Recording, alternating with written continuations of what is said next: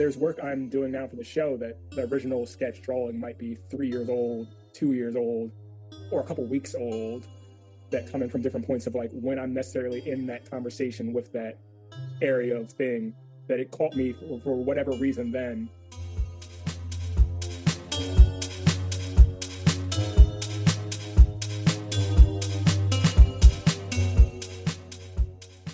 Welcome to the Flying Fruit Bowl, a platform dedicated to discussion and exploration of art and the creative process. I'm the host and creator, RNS, and for this week's episode, I had the chance to talk to the amazing Nasir Young. Nasir is an artist based in Philadelphia in the US.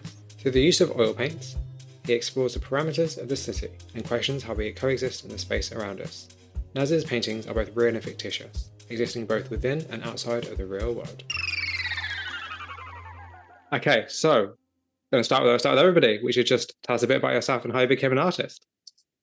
So I'm a Philadelphia-based artist. I guess becoming an artist was a weird journey for me because, like most things in my life, my best friend gave them to me and then quit doing them for years. So he introduced me to drawing young. And towards the end of high school, I was kind of bouncing around, like figuring out what do I want to go to school for, or what I'm going to do. And kind of it went for a sudden jump from like, oh, maybe I'll go to school for architecture to going to art school.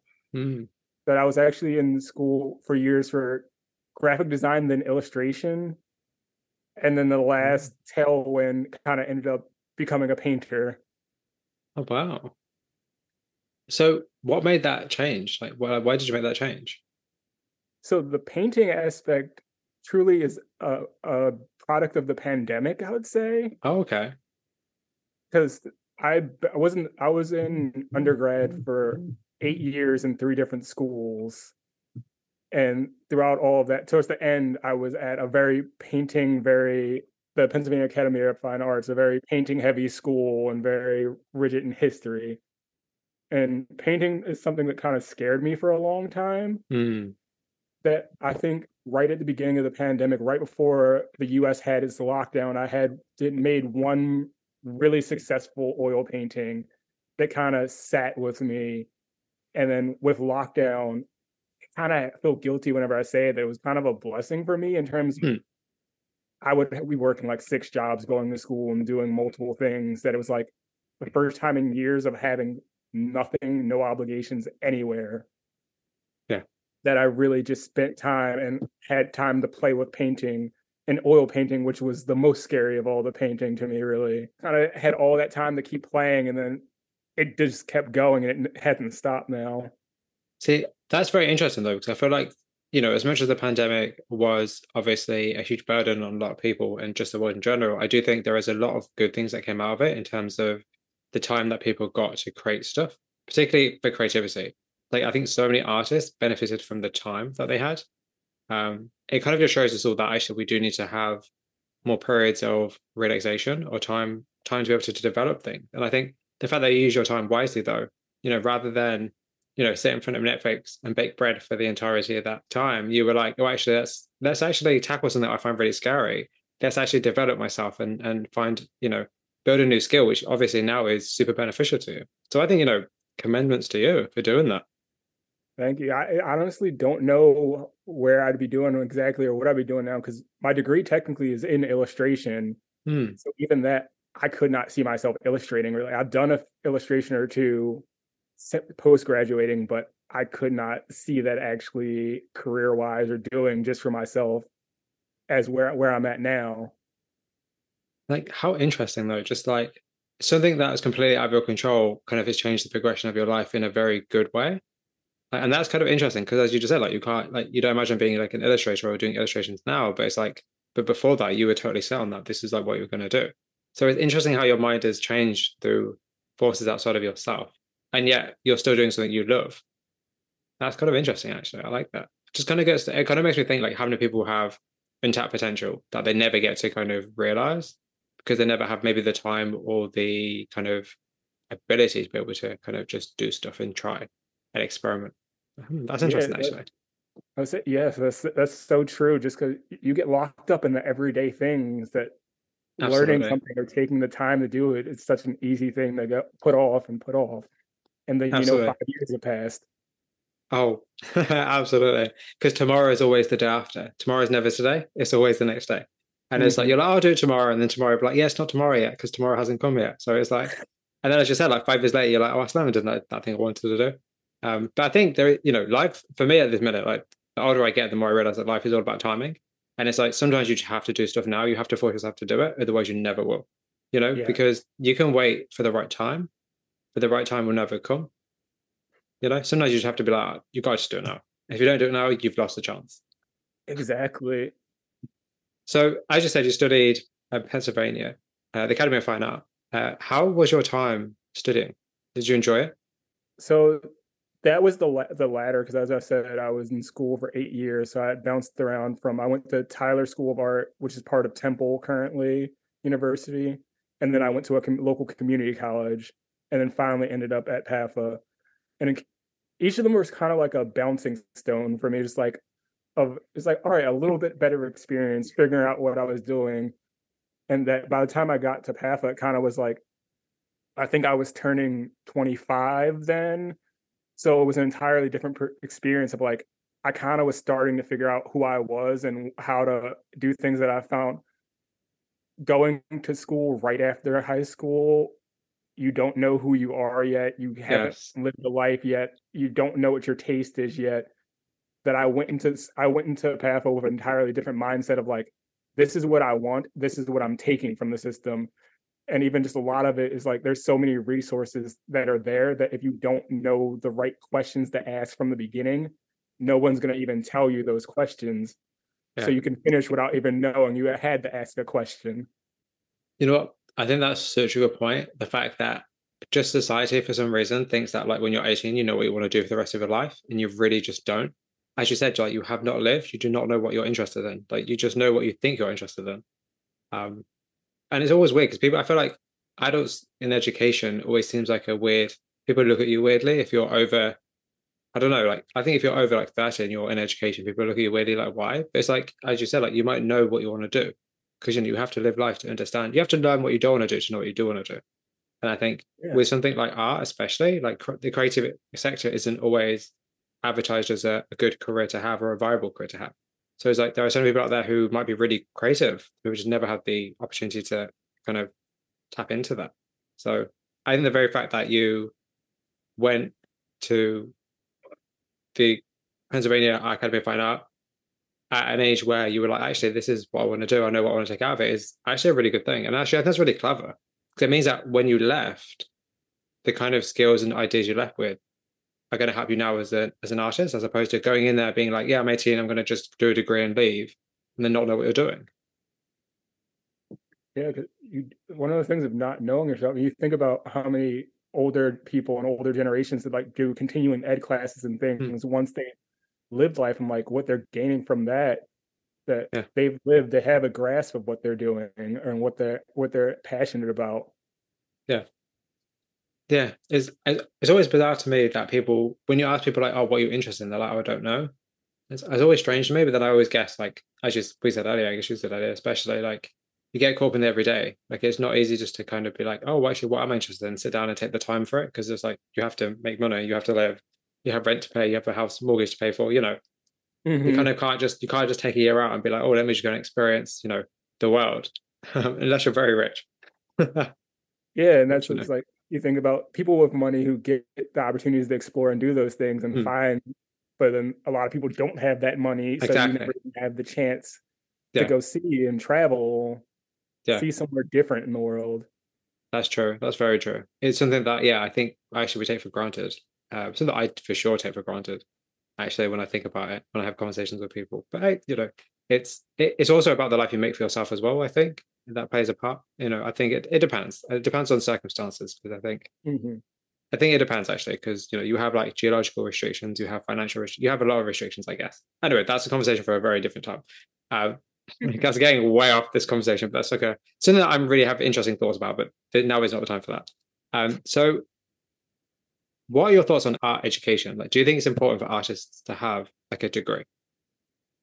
That is person to person Hmm. because it is is truly a level of like where you're starting from and what you gain from it. Because even Yeah. like my tail end of school is a lot of it I got from my interactions with peers as much as professors, that you can get that externally to school, that the degree doesn't matter, and you can get the technical skills that I feel like even for Papa, a lot of it was the technical skills of like learning some of those traditional techniques, but a lot of it was also my peers and being around and being influenced by other artists that I guess it's depending where your starting point is of what you can gain from it. And also that conversation of like how old and what you've experienced now, because knowing what you're looking to get from art Mm. school, because it has plenty of answers for a lot of people, but no one knows what they're looking for yet. Mm. Yeah, that's a really good way of looking at it in terms of like, I guess anything you approach in life really is in terms of like, you should ask yourself, like, what do you want to get out of it? Because I think a lot of the time we just go through life being like, oh, cool, I'm just doing this because I can. It's like, well, actually, why are you doing it? Particularly when it comes to like art, I find, hence me living, talking to artists, is because I'm always kind of curious, like, why do you do what you do? Because it's very easy just to do it because you've always done it or because it's, routine, but it's like, but why? You know? But getting into that kind of questions, I guess, like, what is the biggest challenge of being an artist?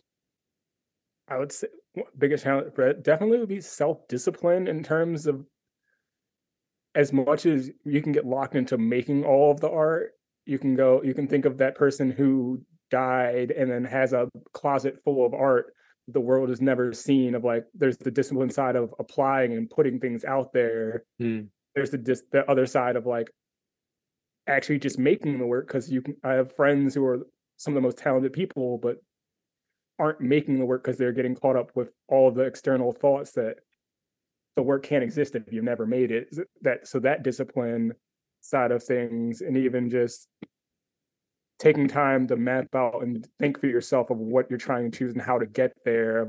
All a lot of the professional practice kind of conversations as well, of like how do you get yourself where you want to be.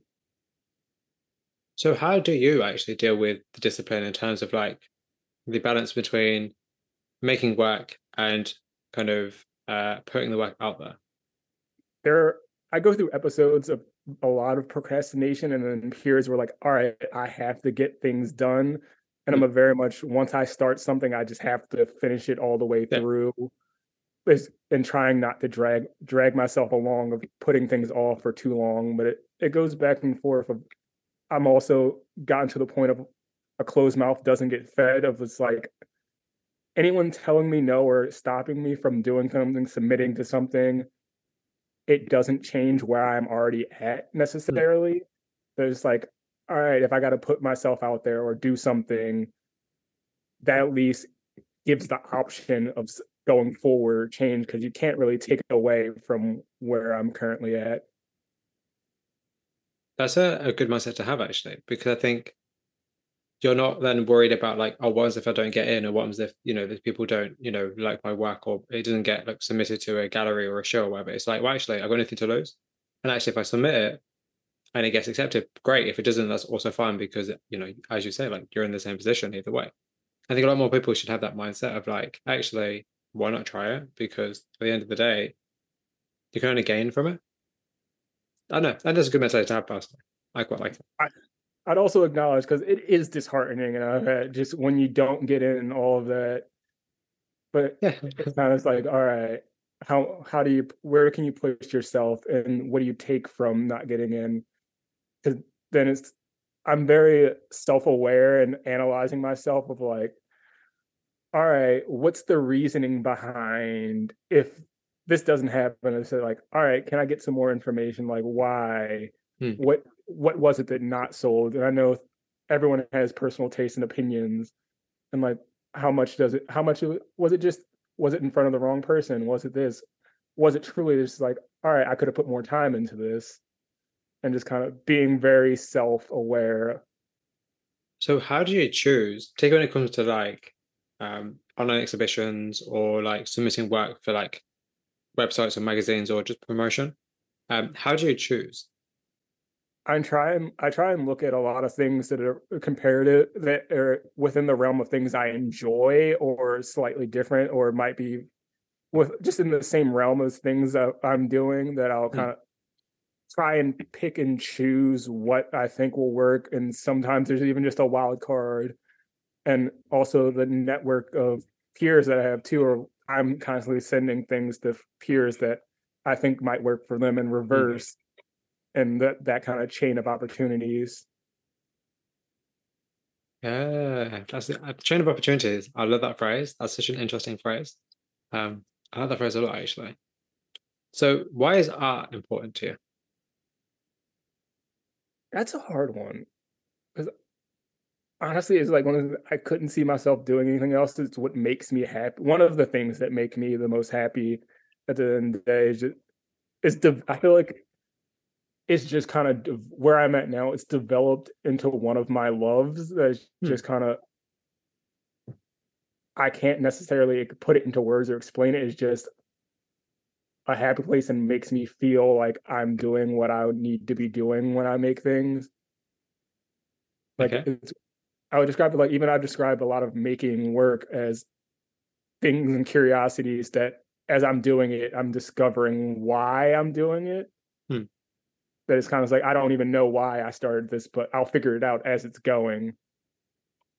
Yeah, that's interesting. Actually, I find it really fascinating that people choose to become artists, and I feel like I say this in every single conversation I have. But I find it really, really interesting because art is it's so subjective, and it's such a uncertain kind of career or uncertain, even kind of hobby. But it's just so uncertain. The fact that people may not be interested in your work, people may not see your work, people may not you know care for your work. Yet as an artist, you still feel compelled to make this work, whether people engage with it or not. Like I can guarantee you that you'll most probably still make work if nobody saw it because it's personal. It's for yourself first and foremost. I definitely make work that it's for me to enjoy because it's things that in imagery that I'm necessarily gonna get really like childlike wonder and get excited Hmm. about.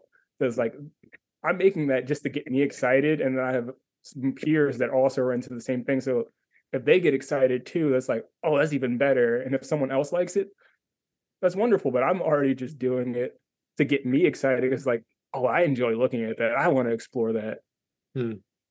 Yeah, I think that's the best way for artists to be. I feel like when money and commerce comes into the situation, I think it changes a lot of things in terms of like the way in which you produce work and the way in which you create work and way in which you talk about work and the way in which you kind of have to lean into an audience and to kind of give people what they expect as opposed to like what you want to actually present. I think there's always a little shift in creativity when money is involved. And I think Mhm. it's always interesting though because it can go either way. But I always find it interesting that when artists such as yourself who like are really engaged with their work and they're creating it because they enjoy it and they love it, I think that's always the best route to take because at the end of the day, like it means that whether your audience is in its millions or thousands or tens, you're still gonna want to make work. Mhm. And I have very respect for anybody who's like that because it's like making art, any kind of art, about what it is quite hard. I think making anything creative is hard because you have to go through such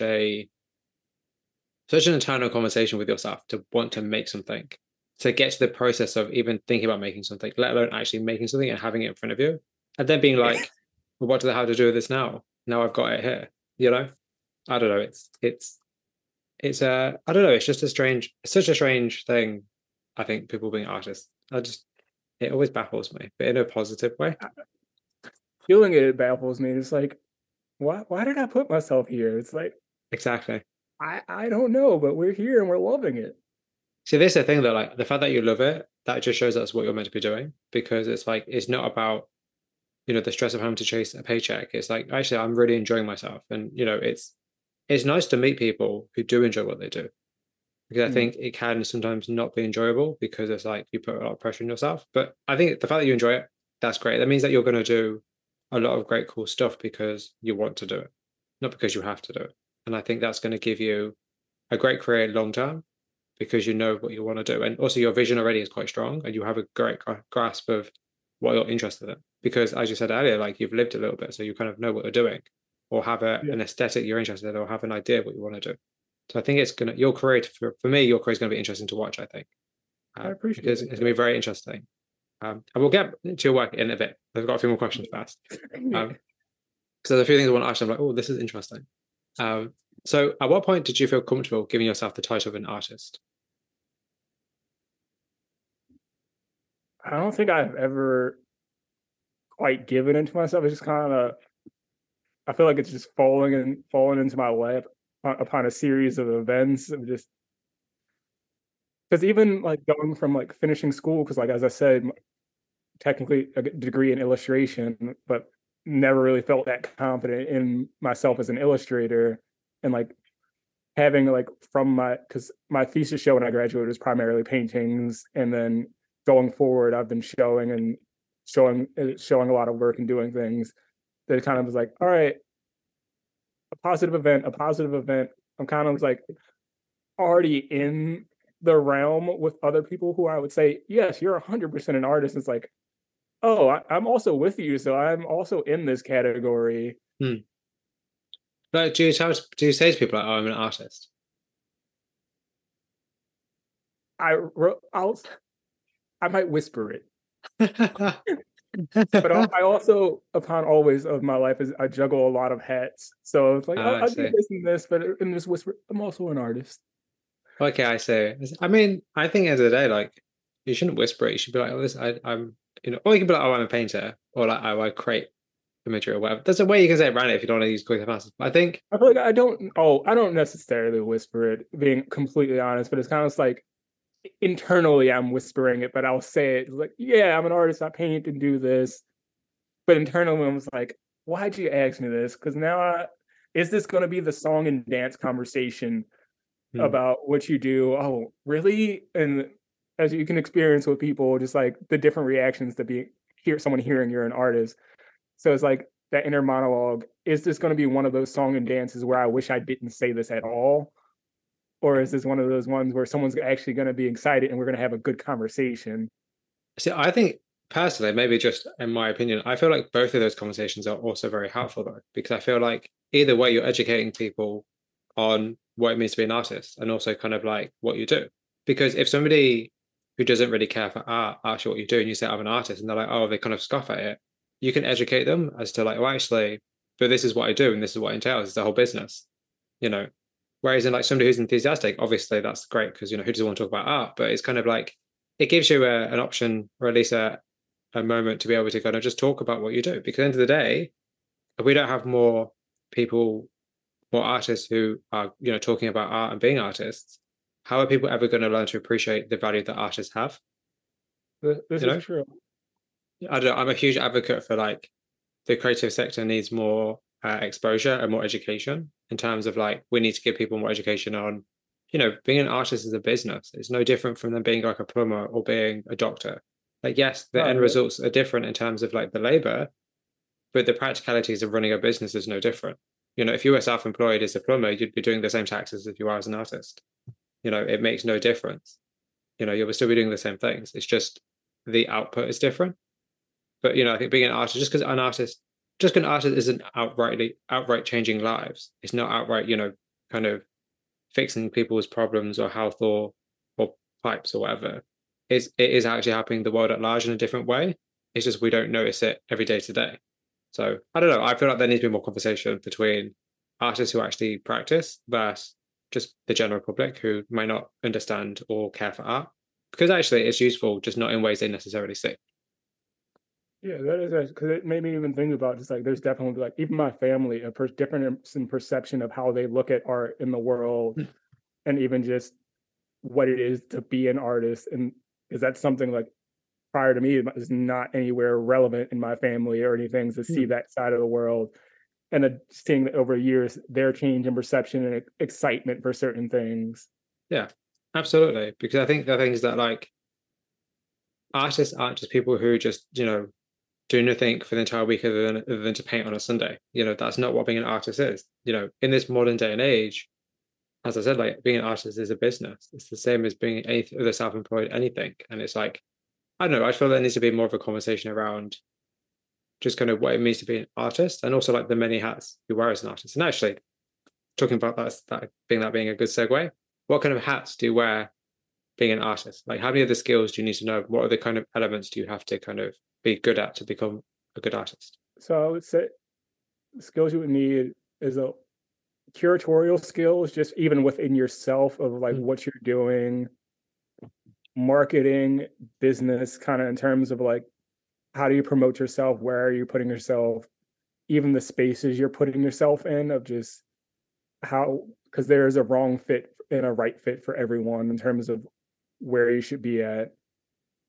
I would say simple one that's always ignored even in school is money and finances, as you have to be on top of that, especially when it comes to taxes and selling, and even just conversations for how much you're selling work for. Because I know some people who are right out of school are charging too much for it and they haven't done anything Yeah. yet. And some people were charging too little. And it's Yeah. like, even myself of like, what are my price? What are prices? And like feeling like, is this too much? Is this right? And those kind of conversations. Was it other skills you need? Also, just self help skills and health skills to just taking care of yourself and like what, and because being you're alone a lot and being with Mm. yourself and mental health. Yeah. So a lot of questioning and what. So like, how healthy are you in your space? Yeah. I think that's something that we don't actually talk about at all often enough, actually, in terms of like, especially being alone as an artist and being kind of isolated in your studio and or in the space which you're creating, and just kind of being like, like you need to have people to go to talk to about your work, or just about life, or just about, you know, getting second opinions about what you're doing, because it's like you're with your work constantly. And to you, it's the most amazing thing, most brilliant thing ever. But to the next person here, they could be like, that looks terrible. Like that sign is not right. Or like, those bricks don't look right. Whereas then for But you, they look perfect. yeah, even with that, you can get like locked in with looking at the same things, and it's like Mm. it can all blur and get confusing. Like something like why I say the pandemic was beneficial is also, besides myself, my partner, and our roommate at the time, like, that was all who was seeing the work in person. Mm. And that conversation is like Instagram and social media versus seeing stuff in person. Mm. And so the difference in viewing things and looking and actually having feedback of like, all right, I've existed with these for 12 months and like no one's really gotten to see these or experience. So I really don't know how it's appearing elsewhere, because you can get tunnel vision into looking at things. Absolutely. And is that a question for now? No, I'll say the question for later. Because I feel like if we do this, we'll open a can of worms, then it's not the right time. But we're going to hold on to that thought. The idea of like viewing things and like offline and online, because I feel like there's a huge difference between the two. But yeah, I'll have that. I'm sure there's a question down there somewhere, the notes later. So are you a full-time artist currently? Not currently. Working towards it. Yeah, I'm about to say, I can imagine within the next 5 years, easily, probably next 3 years, I can imagine you being a full-time artist quite easily. Just by the amount of work you've done already so far, and also just like you're already exhibiting. Like all you really need is the right kind of promotion and the right kind of marketing and the right kind of client, like collector base. Like every artist, I guess, the right kind of collector base. And I don't see why it would be an issue personally, because I feel like your work is. I really like your work. Your work is very cool. Your work is very interesting, but it also aligns a lot with work that I can imagine being collectible to certain people. It's just about Mhm. finding, as like with every artist, to finding the right collector or the right buyer. But I think that's cool. But like, why do you want to be a full-time artist? I I feel it's a combination of, because I've worked many different hats and done many different things. As I do, I get burnt out on other jobs, and I find that Mm. one of those things like is the only thing that doesn't burn me out of wanting to do it ever, like continue doing it, that I can do and enjoy a lot of other jobs. But after doing it so much, it's like, all right, I'm over this, I'm ready. But that's the one thing. It's like, no, it's never coming. That what feeling of wanting to be over this just has not come. So I feel like that's a section of it, and just being able to do that and enjoy, and also just a level of like even bringing illustration back into it, is like the level of self of doing what I want and not having other voices necessarily driving the ship of what I'm doing for Mm. myself. Yeah, So I think that's a level of also just, I guess I need self employment yeah, in my life, because yeah. only so much of the outside voices just kind of, it's like, all right, I'm over it. It's about, I guess, in a way, it's about control. It's about being able to be like, well, actually, this when I wake up in the day, like I can make a plan of what I'm going to do, and that's what I'm going to do, and I don't have to answer to anybody. I don't have to.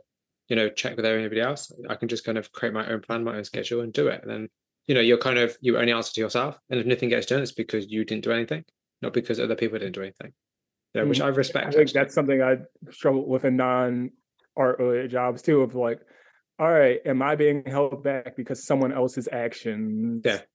Oh yeah. Particularly if it's like a retail job, especially. Like it's always somebody else's fault, but somehow they never take the blame. It's always down to somebody else to have to sort out somebody else's mess. Something that I've definitely learned.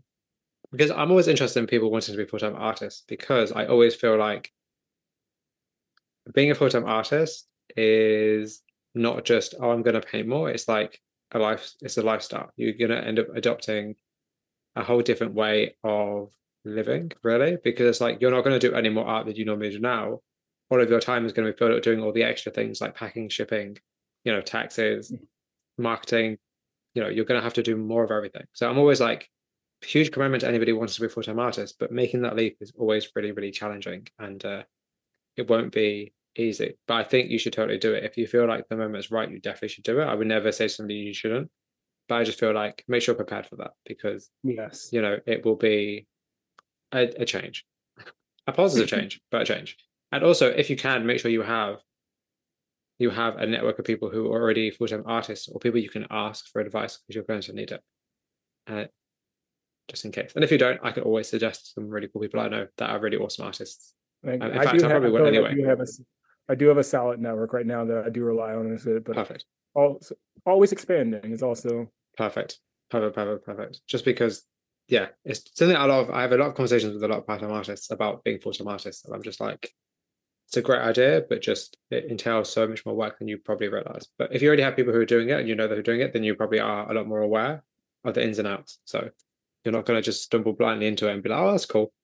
I don't need my job. I can quit my job for a year. It's fine. And then realize you can't. the tempting thoughts say I can, but I know they're not right. I think it really depends. I think it just, as I said earlier, it's all about timing. It's all about, because I know a lot of artists, or a lot of people in general, who like maybe they got laid off. And because they got laid off, that gave them the space to become a full-time artist. Had they not been laid off, they probably still would be working like a retail job or a part-time job. Sometimes you need something to happen in your life where you haven't got that safety net for you to push forward to do that thing you really want to do. Because at the end of the day, like, let's say you decided to be like, well, let me quit my job for like 6 months and see what happens. It's like, well, you can always get another job, which I know is easier said than done, but you can always get another job. You can always go back. There's no shame in going back to something. I don't know. I think it's much more sad to not have taken that leap than to have to go back to doing something that you used to do. And besides, I think there's no shame in being a part-time artist and working part-time and creating art. I think there's nothing wrong with that either, personally. But that's just me. Yeah, no, there definitely isn't. Because it's also everyone's point of everyone doesn't necessarily want to be a full-time artist, because it also brings a level of turning it into a job almost. Yeah. Which isn't for everyone. Because that can take the joy out of it too. So that awareness of what you want from it. It's about finding the right balance for you as a person, and knowing what you're happy with and you're content with, and what your limits are. Because maybe you just don't want the hassle of having to shit work to people, or having to do your taxes, or maybe you just don't want that. And having a regular paycheck that comes in every month with a certain amount is comfortable at the end of the day. Yeah. But then again, other people thrive off the fact that it's not comfortable. It just depends on who you are. Yeah. Let's get into your work. So can you describe your work for those who may not have seen it? So I would describe my work as very rich in imagery of urban cityscapes. Primarily, it's been through the reference point of Philadelphia, but it goes through your everyday life and imagery of locations, places, creeping shadows, narrative stories unfolding without figures mostly, but occasionally with figures, just of the cityscape and landscape in general. I would say it often investigates a lot of just life from that I've grown up and experienced, and just the environment, corner stores, litter on the ground, just regular life, happenstance moments. So are there any particular like themes or questions or like topics that you're looking to explore? It varies a thing as things catch my interest.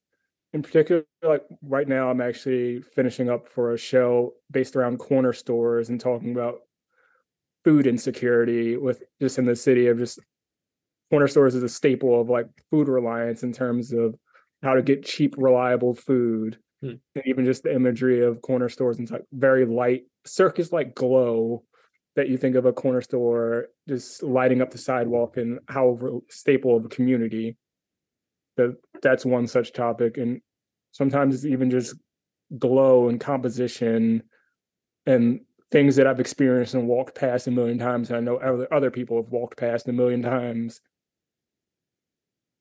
See, I think it's really interesting because your work is obviously it's very American, and it's interesting for me because obviously I've never been to America, but to me, I look at that and I'm like, it's interesting how it can be very similar to just the idea of the cityscape and urban environments and the landscape and kind of just like the everyday in which we disregard and walk past, but yeah, actually it is a part of the community around us. So I think it's really interesting. And actually, like, I have it here, but it's way down the list, but I'm going to ask you now because it makes sense. So you were awarded a scholarship to London. Mm-hmm. So how did that come about? And also like how did you come over to London eventually? So yes, Yeah, I so wanted to ask you about it as well, like how that kind of, and also I guess like how that differs, like in terms of like your output here or outlook here differed back home. so that actually goes back to that was from when I was still in school technically because I technically won that in 2020 as the Yeah, pandemic and lockdown yeah, started. And part of that journey into painting, as I was saying, actually is part of what actually one of the works that helped me get that award was that one of those first paintings that I really did at the start of lockdown. That award is something that the Academy does basically for. I was supposed to have used it that summer, but we were in lockdown. of course. So I eventually made it to London this past March. Oh wow. That the scholarship was originally supposed to work that I would have over that summer of 2020, I would have gone to London, stayed for a month, and then I won an extra year of school for free. So I would have came back to school influenced Oh, I by see. wherever I got to travel, but it kind of got pushed back and Yeah, pushed of course, back, yeah, pushed absolutely. back. That it kind of became whenever I was comfortable with traveling, and I'd already been graduated by this point now. Yeah. That opportunity, I still went, and I kind of used it as we were talking. You had mentioned how you can see the urban environment even though you've never been, Yeah. the similarities that was kind of the point of why, because I could have chose anywhere in Europe to go with that Oh scholarship, wow. but I chose London specifically, also being my first time abroad as another English speaking country, Yeah. but also it's structured very similar into Philly and how you get around in environments and shops that I've been thinking a lot about conversations of like as I feel like I'm still in the intro of my career, what I'm Yeah. doing, but as I expand, how is it relatable to elsewhere in conversations of looking at the urban environment versus like New York isn't far that it can compare, but now you take it abroad, what similarities and conversations are also being had in the landscape there. And eventually, like I haven't been to LA, but what conversations comparable in other places that how all of those are in conversation with each other and can compared. And even while I was over there, I did a series of little paintings of storefronts that there's little nuances, whether it might be like the royal laundry that you might get just based on a name might connect you as a weight. That's Mm. actually in London that, but if you take out text, names, and little iconography, you would think, oh, that must be in Philly with all of the other imagery. Yeah. Because I was really intrigued by like I so first I think London, that was actually a really good shout.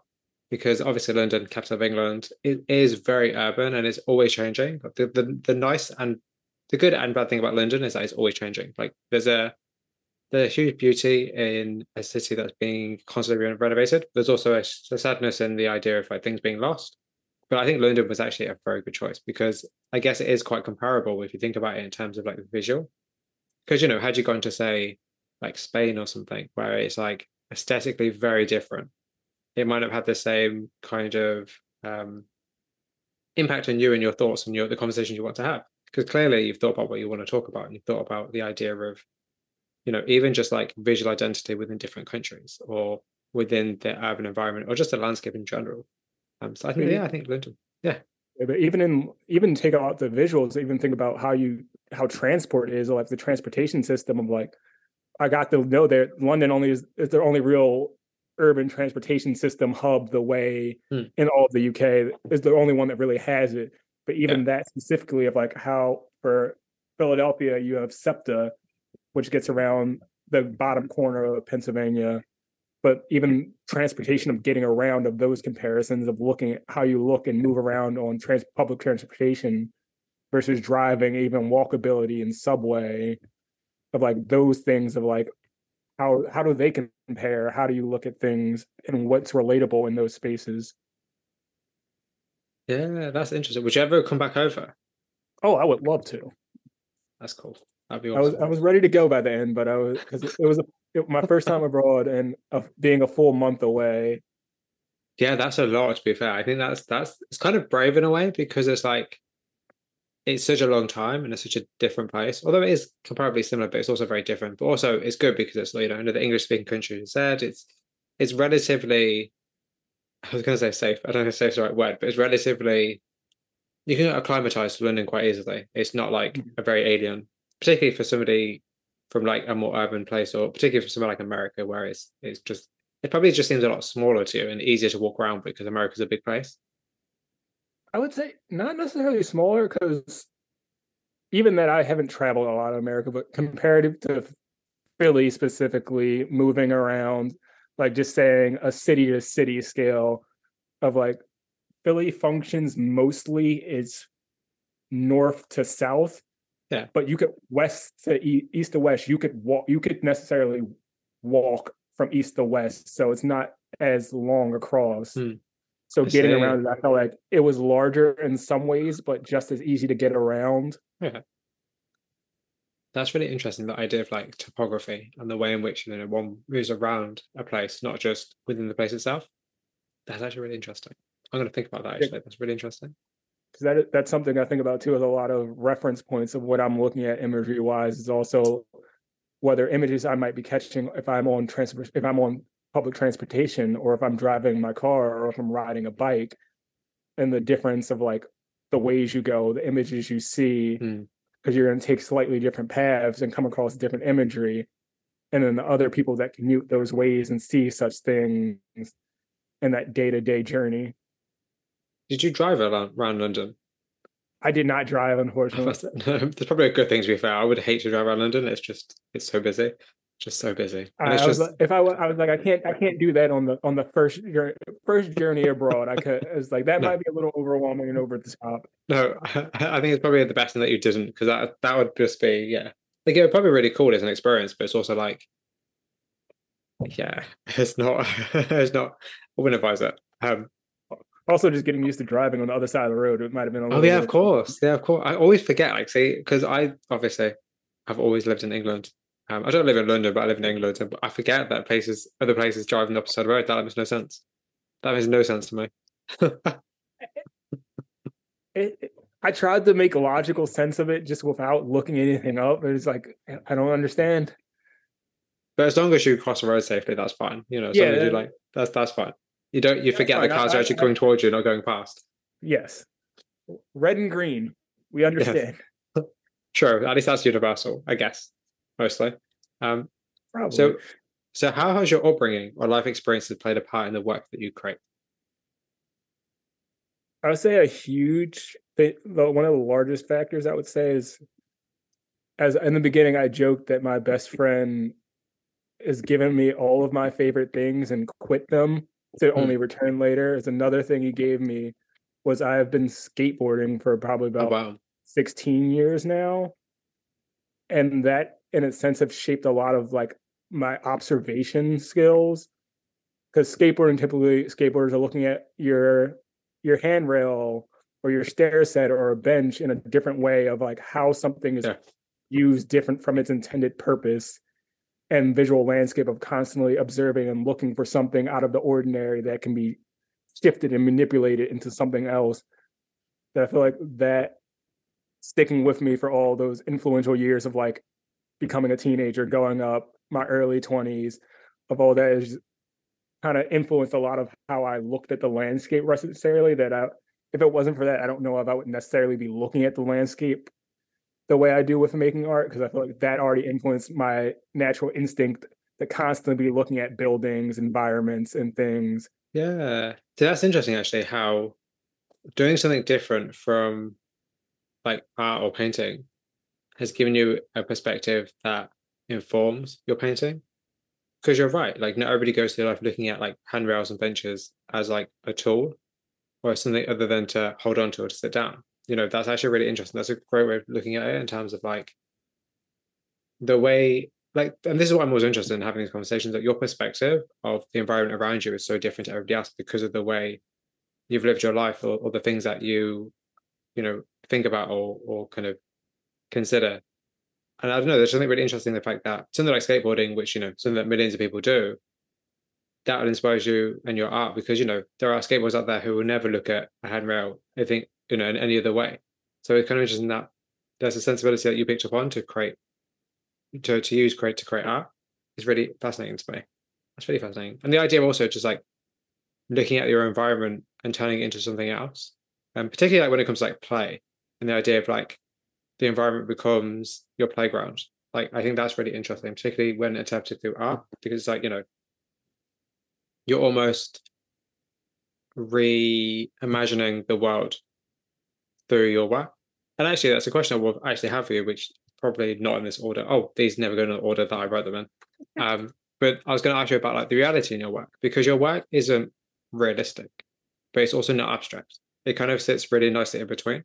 And I'm kind of really curious, like, how do you approach artistic reality in your work? And like, do you aim for your work to be lifelike?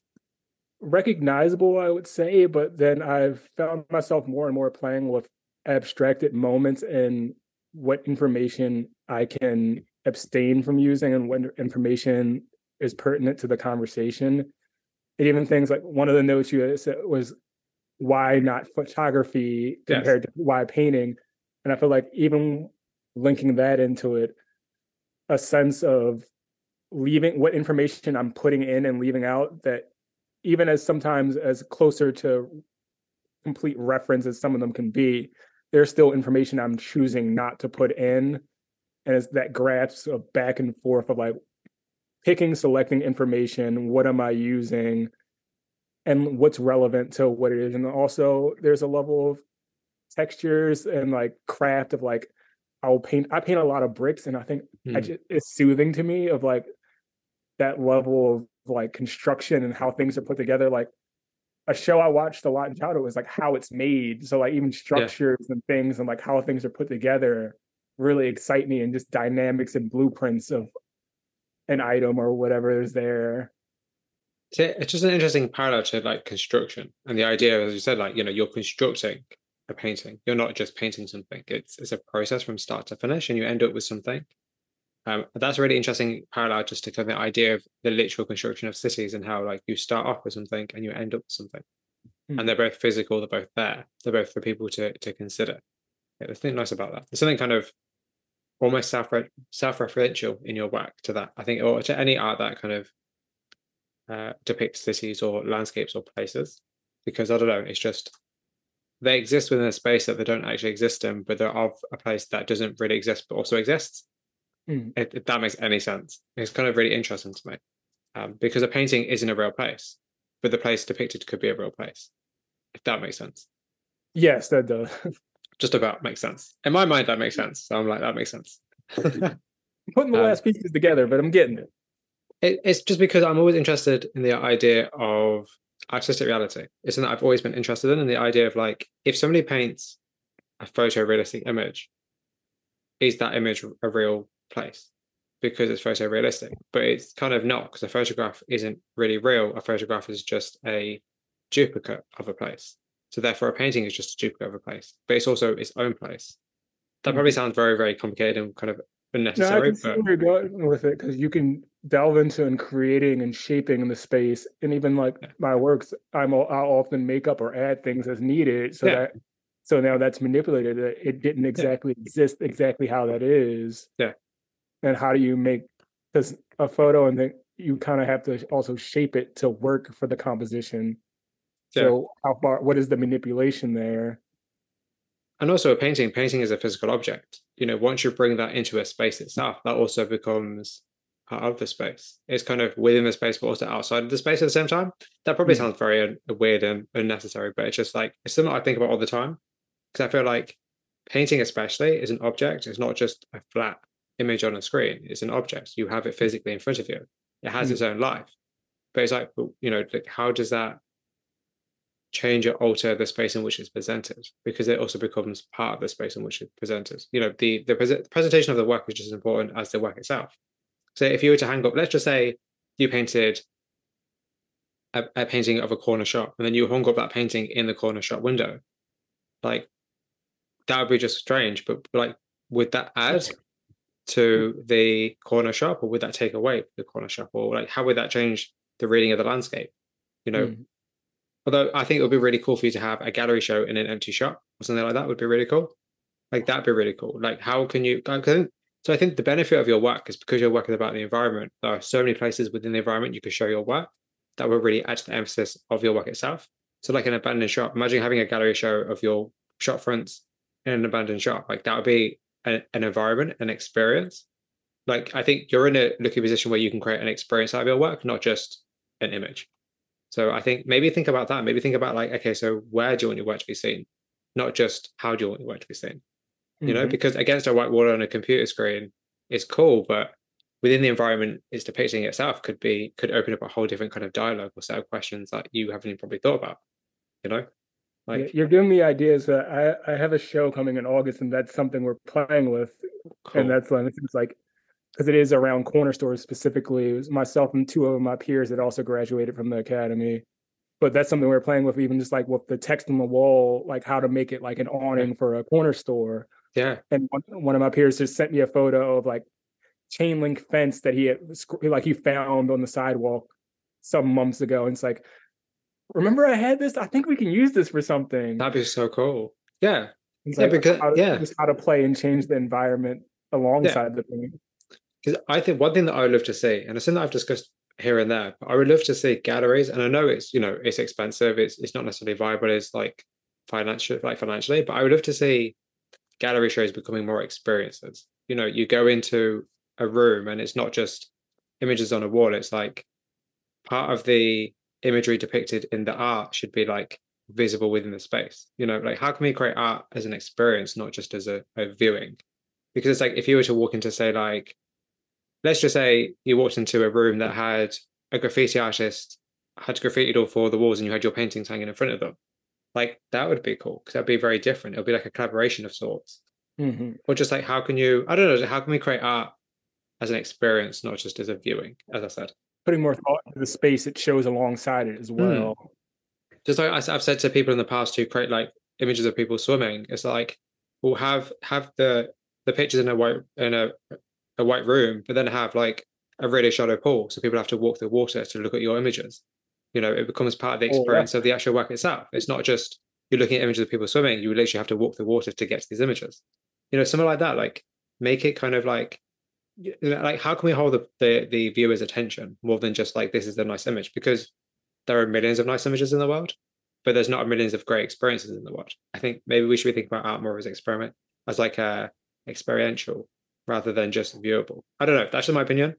I would love to have like a space which you can do that, where you can have like visual kinetic gallery shows. That'd be so interesting, but it'd also be very expensive. So I can see why it's not viable necessarily. But I like that at the same time, because that's something that would stick with me. Like, I wouldn't forget that show ever after an experience like that.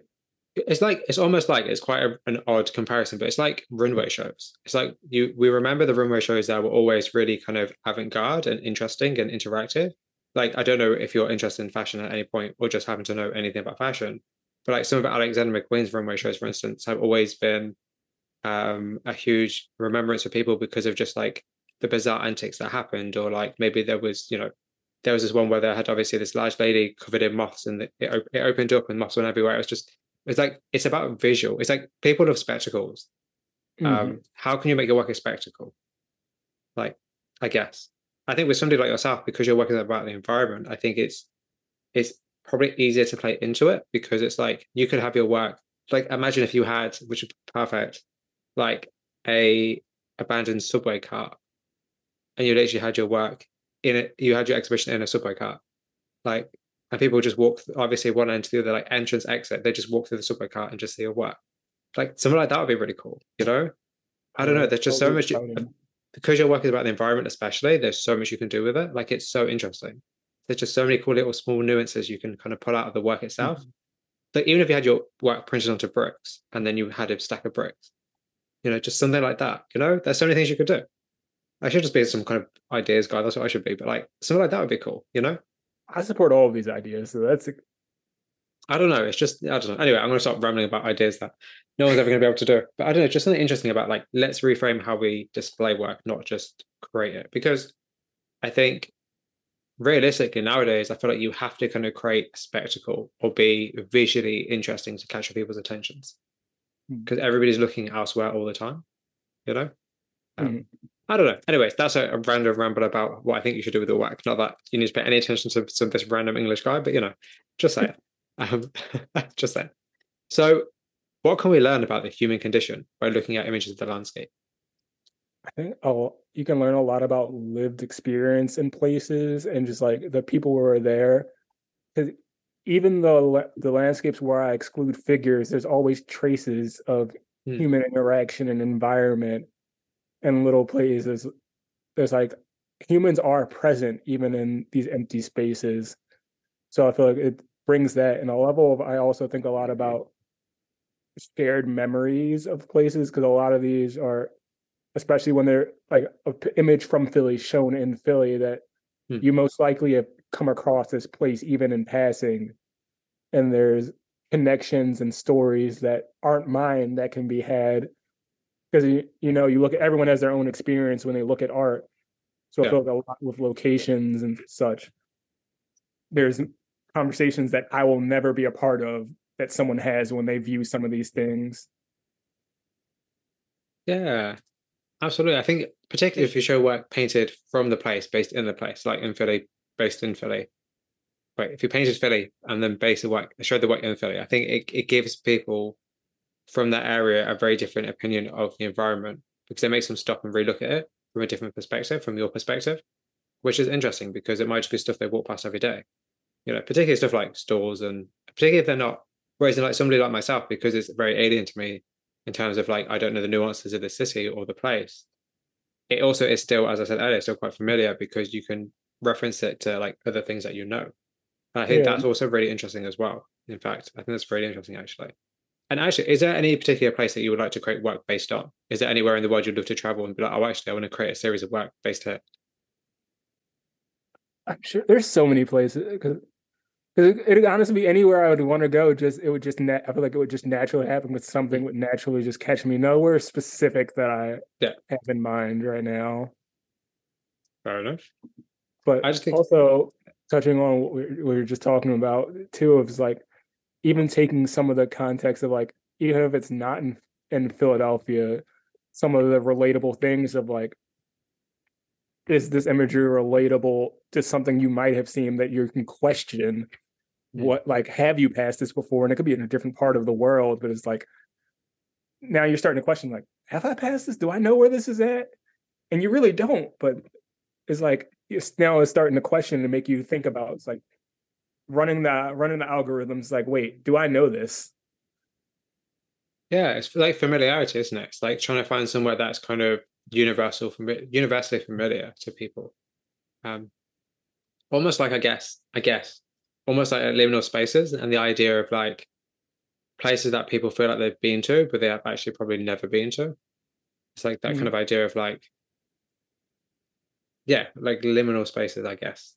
I don't know if liminal yeah, space is the right way to put it, but yeah, like kind of this liminal space where people are like drawn to, but then they might never have been there. Yeah. yeah, because I feel like I've definitely been in some places it's like it's definitely my first time there but it's like why does this feel so familiar, just Hmm. something else, and like that feeling right there. But I've got a question about liminal spaces in a bit. I've just remembered it's just So what is it about the city specifically that interests you? Like, why not say like fields or forests or, kind of like industrial sites, for instance? Like, why the city? Oh, all of it interests me. Is now that comes down to having too many things that excites me and picking what's exciting me the most, honestly. But then there's a level of also lived experience of like both my parents are both from Philly. A lot of my family is from Philly. So it's also lived and experienced throughout childhood of like a lot of imagery that I am used to, grew up around, and is sentimental and have countless memories and just moments that is like I painting what you know. I feel like at a level and like looking for what you know elsewhere when you travel elsewhere. Okay. And the idea of like imagery without figures, like when do you decide to add figures into your work? I feel the choice of figures comes in more of what I if I want to add something to the moment or add or comes in over it just changes the general emotion of putting a figure into the space. That some a lot of the work I'm also as I'm going figuring out what I want from it. So it's kind of is a conversation with the piece too at times and just seeing what it needs and what it doesn't. And then I'll work a lot in sketchbooks too. So I'm constantly playing, Mm. and a lot of it is so I'll work from life, and I'll also work from. I take a lot of photo reference that I'll sit on for long periods of time and take multiple photos, go back and take more, or go back physically to the location.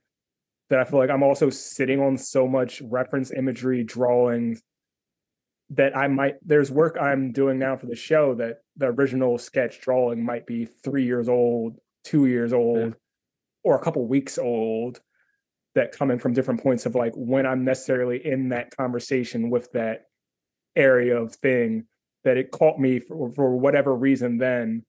And now I'm back to investigating and looking. See, I think that's really fascinating, actually. That's a really, really good way to work because it's like you're not forcing yourself to go and create new work and be like, oh, I need, a conversation. I need to go and create something. It's like you've wandered around, seen things that interest you, and you're like, this means something to me, but now may not be the time.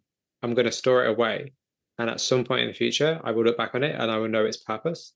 And I think that's actually something that a lot of artists don't actually do is like realize just because I've got imagery from like 2, 3, 4, 5, 6 years ago that it's irrelevant. I feel like everything that you see, everything that you consume, everything that you keep hold of and take when you take pictures, it stays with you.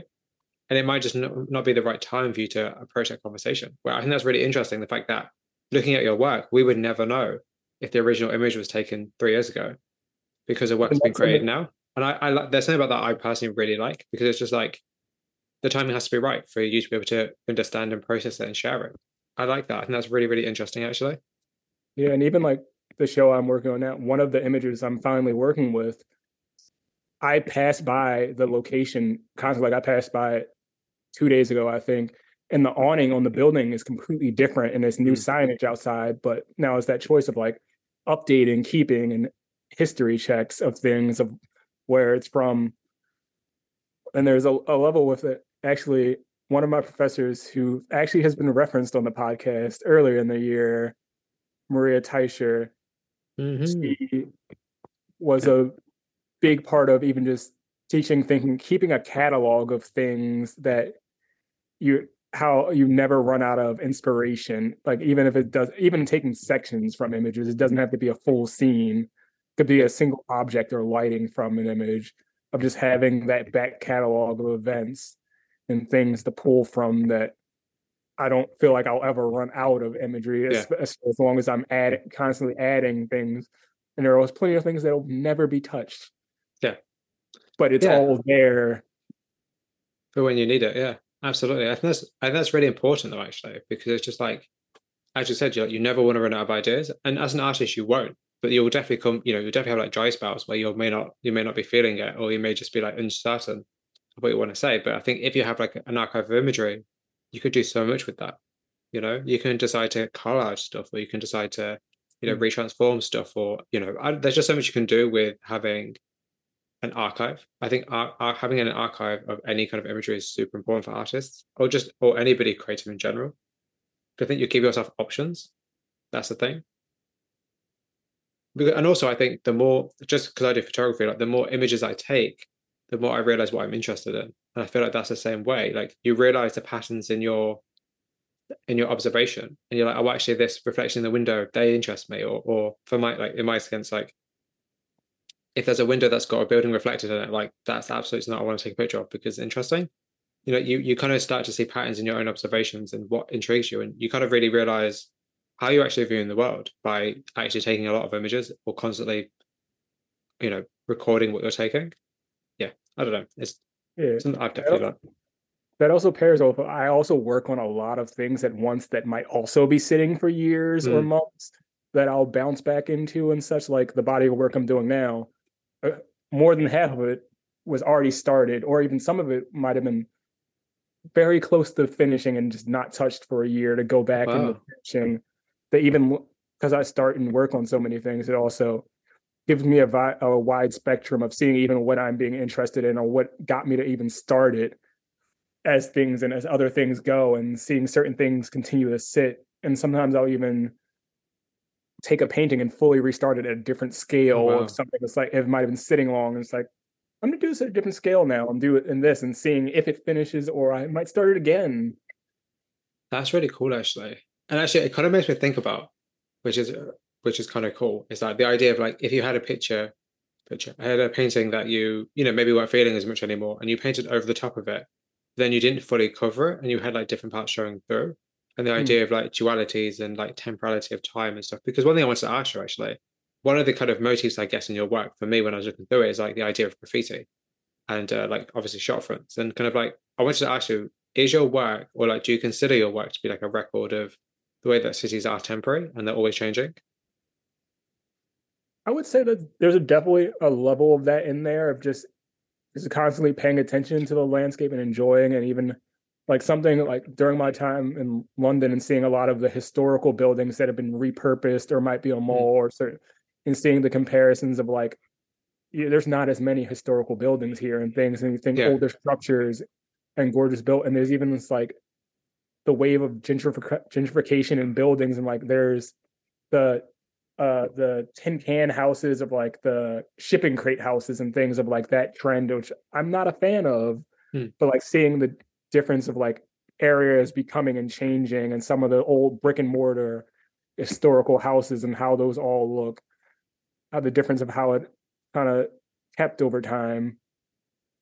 So that's yeah, actually that's interesting. The idea of like, as you said, like the repurposing of old buildings, especially like particularly when you go into like this really beautiful old building and it's like a bank or it's a McDonald's, and you're a bit like, that makes no sense considering the fact that from the outside it's like 13th century and inside it's like 2023. Like, what's going on? That makes no sense. But that's also a nice beauty in that. Of like that kind of bizarreness of like we've come to this point where, particularly commercialism has kind of gained up. As commercialism has also taken over the space in which we occupy, not just like the online world or whatever. Like that's also interesting. I think that's an interesting conversation. Actually, I might look into it. Actually, now I'm thinking about it. There's something interesting because like here in the UK, we don't have malls in the way America do. I don't Hmm. know if I'm assuming you kind of you realized when you came over, like we have like shopping Yeah. centers, but they're not the same thing. I always look at like more American malls and be like, they look amazing. But to you, they're probably a bit boring. But like, I'm just like, they probably seem really amazing to me. Um, and I find it really funny because it's just like, I've never been to America, but I would love to go at some point. It's just expensive to get there and to be there. But it's just like, if I ever came to America, I'd have so many images. I'll be taking so many images. It would be insane. But it's also interesting because it's so different, but it's also so similar. Like I love that. So I want to ask. So as I said earlier, like graffiti is kind of to me like a motif in your work. I think growing up as a part of that urban environment of kind of, you think of taking control of spaces and things that like are technically not allowed, and like who Mm, controls and owns the space and who governs who gets to be with it. So I think a lot of those conversations attracted me, and then also just seeing that graffiti can be, it can be ugly, it can be gorgeous, and I'm seeing yeah, it, and I've also gotten to meet a lot of people who are in the world of graffiti and knowing some of them. So some of the tags I've included in things are also people I've met and also doing things. that's So cool. some of those conversations, and of course I've thrown some of those in paintings that weren't necessarily there, just Yeah. to add to the space. See, that's interesting. So I love the fact that you add different elements here and there as well. So it's not just like a replication of life. It's also like, it's a creation. It's like, it's a considered creation of a certain space or a certain place. Like, and I think there's something interesting about the idea of like, as an artist, as kind of like, might be a bit kind of cliche to say, but artist is kind of like a god or a creator of a world. Like, I think that's really interesting because obviously, as somebody who creates art, like you are essentially creating your own world, through your paintings. Like, is that something that you think about? Not necessarily. I'll look as I look and create multiple things. I'll think about the whole array of things and what they perceive, and sometimes it'll be like, all right, how many things do I have with graffiti in them, or just like, all right, the perception outward of like, I don't need every single thing to have graffiti or be coded with certain conversations, or like Hmm. what is too much and what is too little, while also still, all right, I won't shape this too much to other people's opinions, but what do I want it to have, and how do I want things to be perceived? And how do you choose that though? Like, how do you choose? I don't, well, or not how do you choose, but I guess how do you know that location will make a good painting? I don't. In awe and attraction, and like I'll have plenty of things that friends and my partner will send to me, and things, and like it might sit and it might is kind of, I'll play. I guess a level is also drawing, as Hmm. I'll sketch and do things, and maybe that might attract me a little more. Sometimes it could be lighting. There's kind of a lot of his investigation and things that can probably be abandoned. That is like, it is a big level of finding what attracts me to it. And some things are just like instant, it's like, nope, I know 100%. I want this. I like this. And other things is like, all right, why? Well, what doesn't attract you? What do you not want to create a painting of? I think that's a lot of commercialism, a lot of like, you will never see me painting a gentrified neighborhood, or like skyscrapers necessarily, of commercial business and stuff like that. I feel like a lot of like things that are of a level of like your common everyday person. Hmm. I'm not thinking of mansions or the exorbitantly rich or things of that nature. That a lot of is kind of like your everyday things that you can come across and like your regular person can experience and be a part of. I say that's probably a very tricky question, to be fair, because you're thinking about everything that you do want to create, not everything you don't want to create. But I think that's kind of interesting. I think that's also interesting. I feel like consumerism, especially, is so prevalent in like just day-to-day life in terms of like advertisement. Like, obviously at London Underground, for instance, is a perfect example of like a really interesting place that's been overtaken by adverts. And I think, even looking into like advertisements and the way in which we are bombarded by information is also very interesting. But yeah, but actually, I respect the fact that you're like, actually, this is what I'm interested in, this is what I'm not interested in. I think it's nice to have a boundary of what you actually want to say and what you don't want to say. And it's actually a really good idea. Like, the level of just things don't that I don't enjoy just seeing in regular, even outside of art. Just like, I'll pass those things like, that's an eyesore. Hmm. Where's the old brick? Why did it, why, and seeing is, I guess, a level of also seeing things demolish and change, of like Hmm. this gorgeous structure that's been here, or gorgeous thing.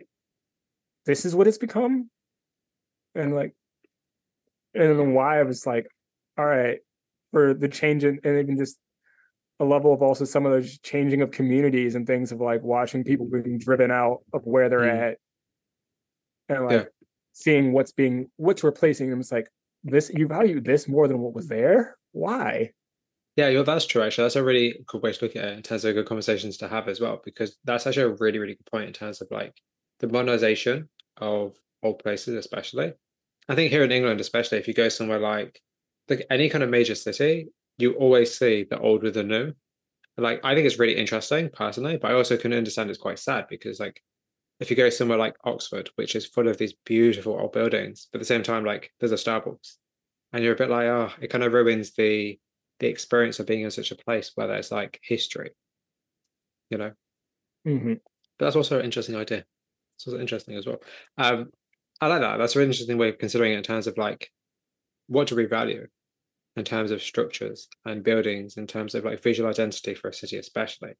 Yeah, I think if there's one thing that I've really realized just by creating my own work and going to traveling to different cities and shooting images is that like every city has a visual identity, whether it wants to or not. It's trying to determine what that is very hard. But this idea of like, what is it every day? What can people relate to? What is universal? I think that's really interesting. I think that trying to kind of evoke those kind of questions and find that the answer to that is really interesting, actually. And through your work, and through painting especially, is a really interesting way to do things. I'm always really curious about people who try to recreate the world through painting, especially. Even that with painting specifically, I feel like there's an old world heritage when it comes to painting, Mm, in like the academy, which is very tradition heavy and like one of the oldest art schools in the country for here, and things of like those old traditions they stick to. They'll feel like it is also a very it makes the point too of like seeing some of the landscape and things I'm painting and oil painting specifically of like you think of oil painting and like museums as an elevated conversation. So it's like seeing a rundown building in this elevated conversation, even like myself being a black person of color, of like being in that conversation while there's been black artists and black painters.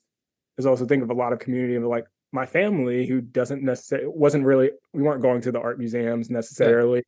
We're experiencing those things of like that conversation of representation in that area, in yeah, that conversation, which is supposed to be the prestigious art. yeah. That's a really interesting way of looking at it as well. You're right, particularly oil painting, which has that kind of, as you said, like elevated status.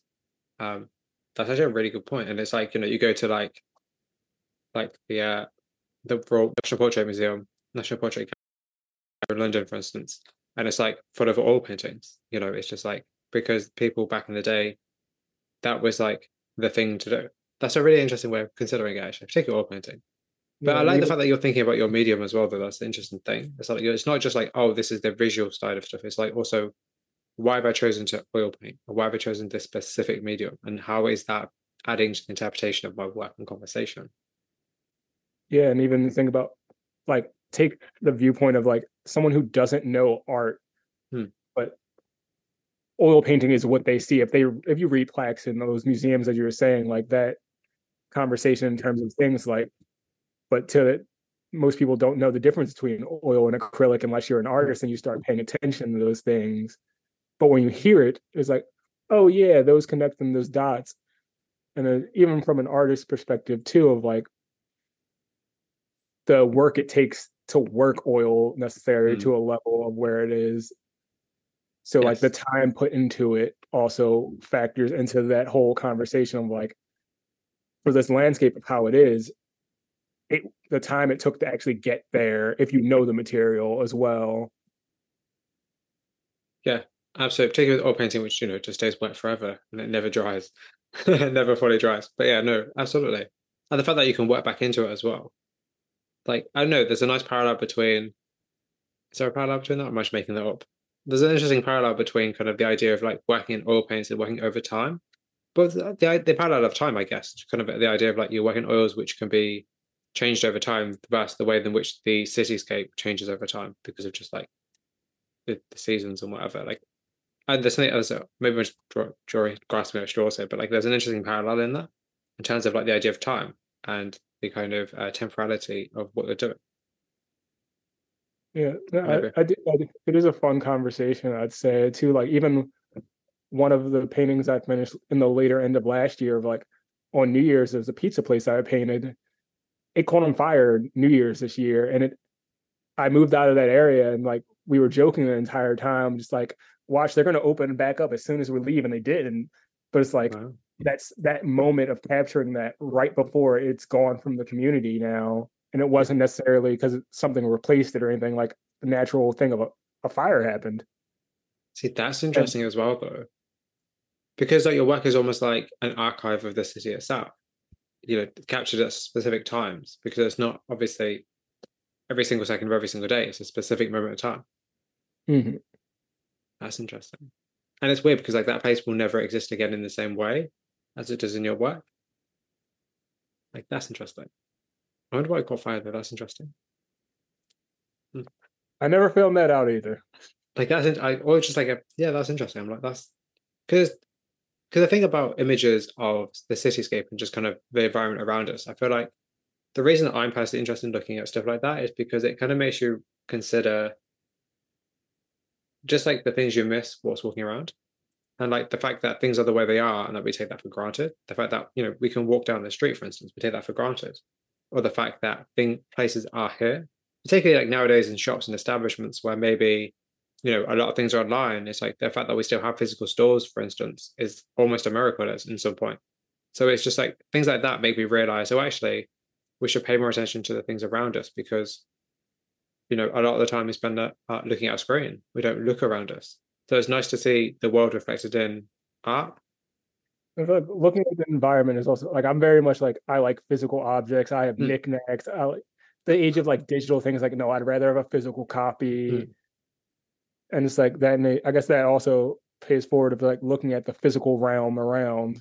Yeah, being able to be, and also being able to be a part of that. It's not just I'm looking at that and observing it. It's like being a part of it. Mhm. Because it also changes your perspective on, the way in which you are if you're within a place as opposed to just looking at something on a screen, for instance. Mhm. And I actually wanted to ask you, like, what kind of role or like what is the role of the viewer within your work? I feel like something I largely like the viewer, the kind of the place themselves in a lot of these locations, and whether they've been there or not, to have this moment of if they were there and how that play, and if they happen to have been be somewhere that they've actually experienced now, to have some kind of recollection within themselves of this space and what's going on. Because the thing that I'm interested in is like particularly like empty streets, for instance, or like places that are abandoned. They can become quite eerie because we're used to seeing people like walking by or being within this environment, and it's like how do you want people to feel when they look at your work? I guess I would like them to stop and sit and like some of them more eerie, like some of the ones like that I know can have a more eerie feeling of like that also plays into even like I can think of myself being of like a dark alley, like seeing shadows and the feeling that pressure in my chest of like the feeling where no one's behind you, but you keep Oh, turning around. okay.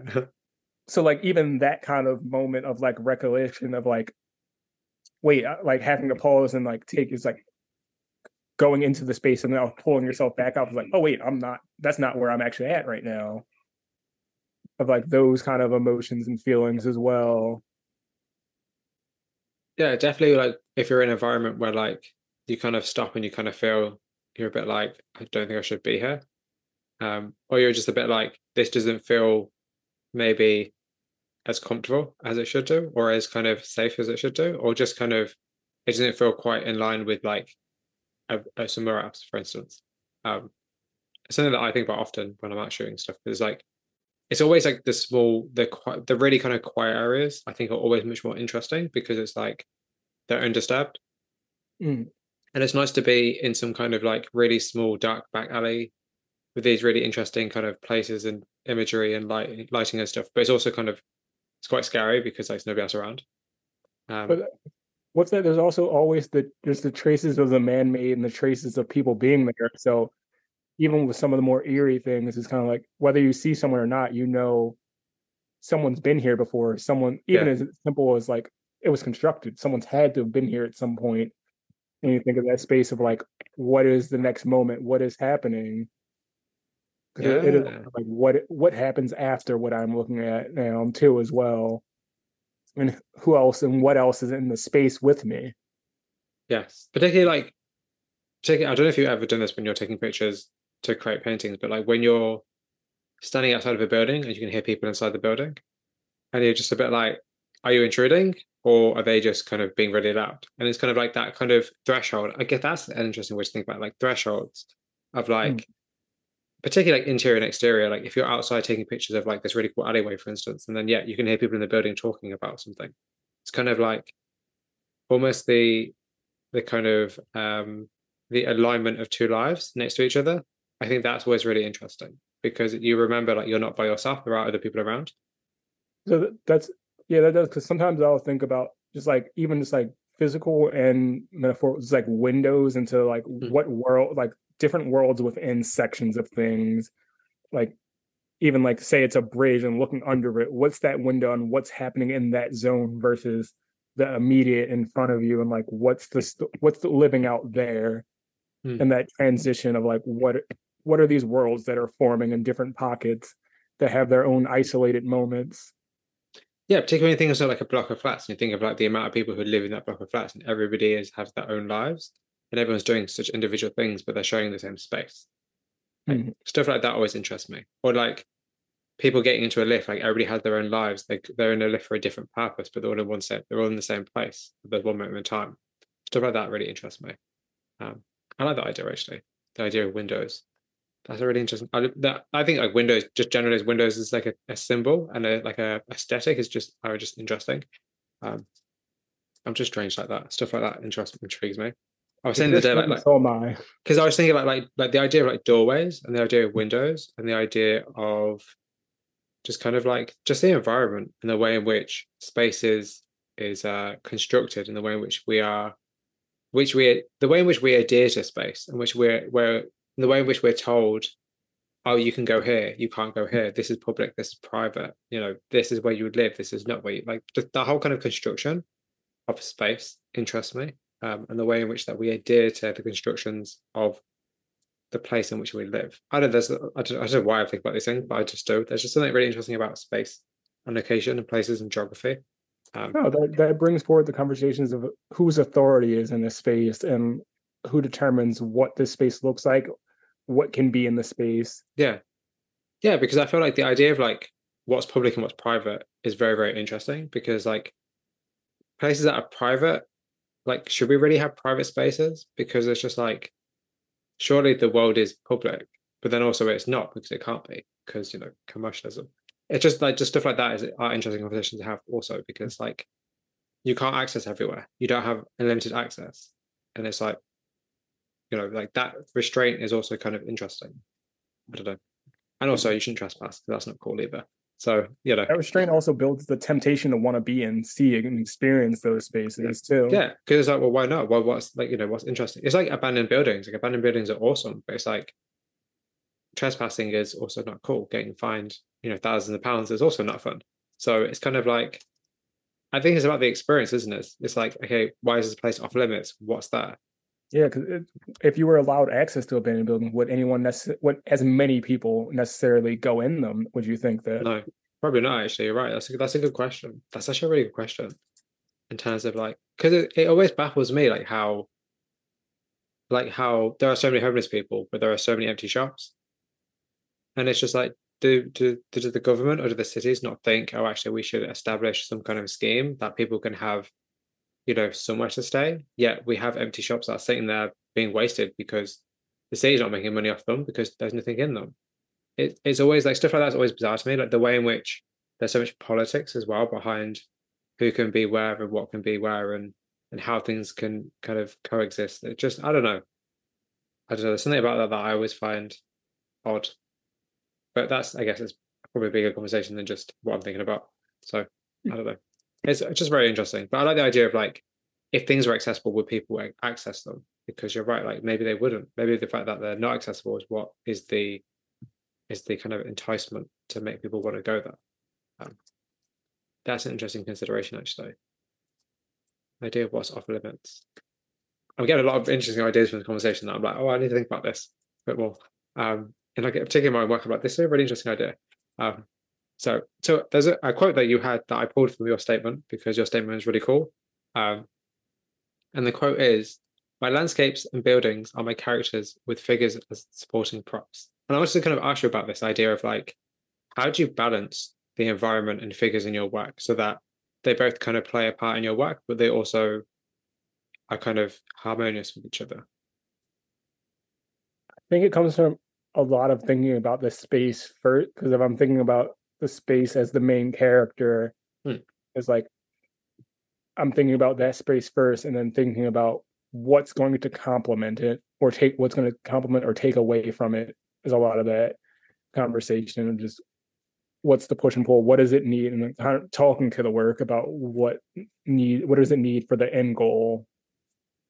Because I think it's really interesting, this idea of like trying to balance the two, or at least having one serve as like the main focus and the other being like the supporting. Because I feel like, I mean, I guess I get more like a question, I guess, is like, do you think that an image without figures is more impactful to the viewer?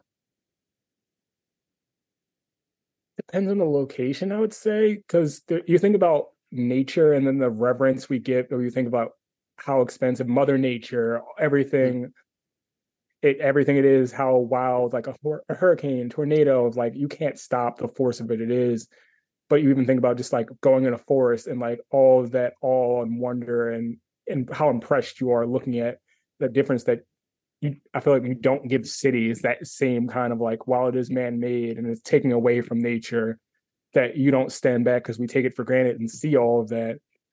You think about someone who isn't used to cityscapes and urban environment and put them into it and they go, whoa, this is so different. Wow. That you kind of forget the space you're into. And I feel like some part of my conversation is also giving the landscape and these environments that wow that you would get if you went, us who be in cities, go into a forest, how we react mm, to that, or go to a lake or go to the ocean. And it's kind of this grandiose event. mm. So how do you treat the urban environment with that same kind of awe, though it's not nature now, it's still that man-made. Yeah. That's interesting. That's really interesting. As somebody who loves going to the seaside, because I don't live by the seaside, it's kind of like you go into a different environment to kind of understand it and kind of be amazed by it or kind of grip to it. But I like the idea of it. Yeah, that's nice. I like the idea of like giving the urban environment that same awe. I think that's really interesting actually, because we do take it for granted, particularly what's around us. I like that. That's a really interesting way to think about it, actually. I must say.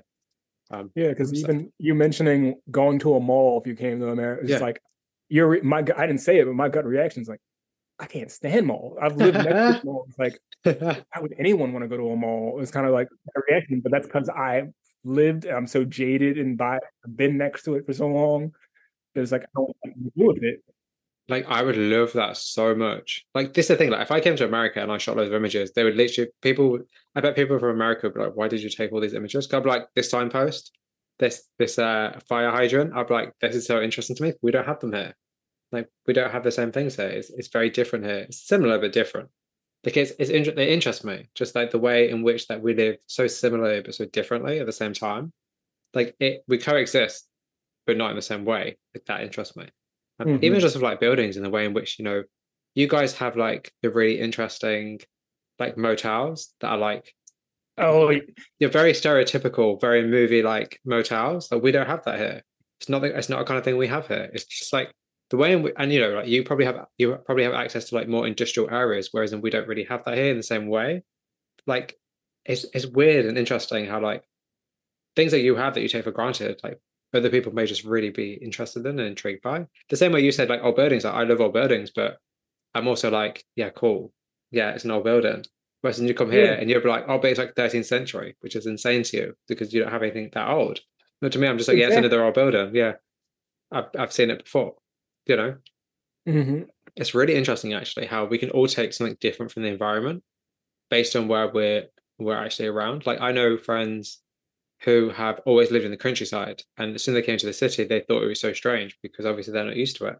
Same with people coming from the seaside, they think that is like city life is weird because they're used to the sea and seagulls and ice cream every Friday, and going to the beach. Whereas in like if you're in a city, you're kind of locked in to the place. You can't, and it's kind of in a weird way, strange way. It's hard to escape because it's like it's I think we forget it requires a certain you have to be a certain kind of person to be able to live in a city and function. I think Hmm. because we're so used to it, we don't think twice. But actually, you have to be a certain person to do that, and it's not for everybody as well. You know, Yeah. this is the thing. The amount of people who like dream of like living in the countryside, and they go to the countryside and realize actually it's not fun.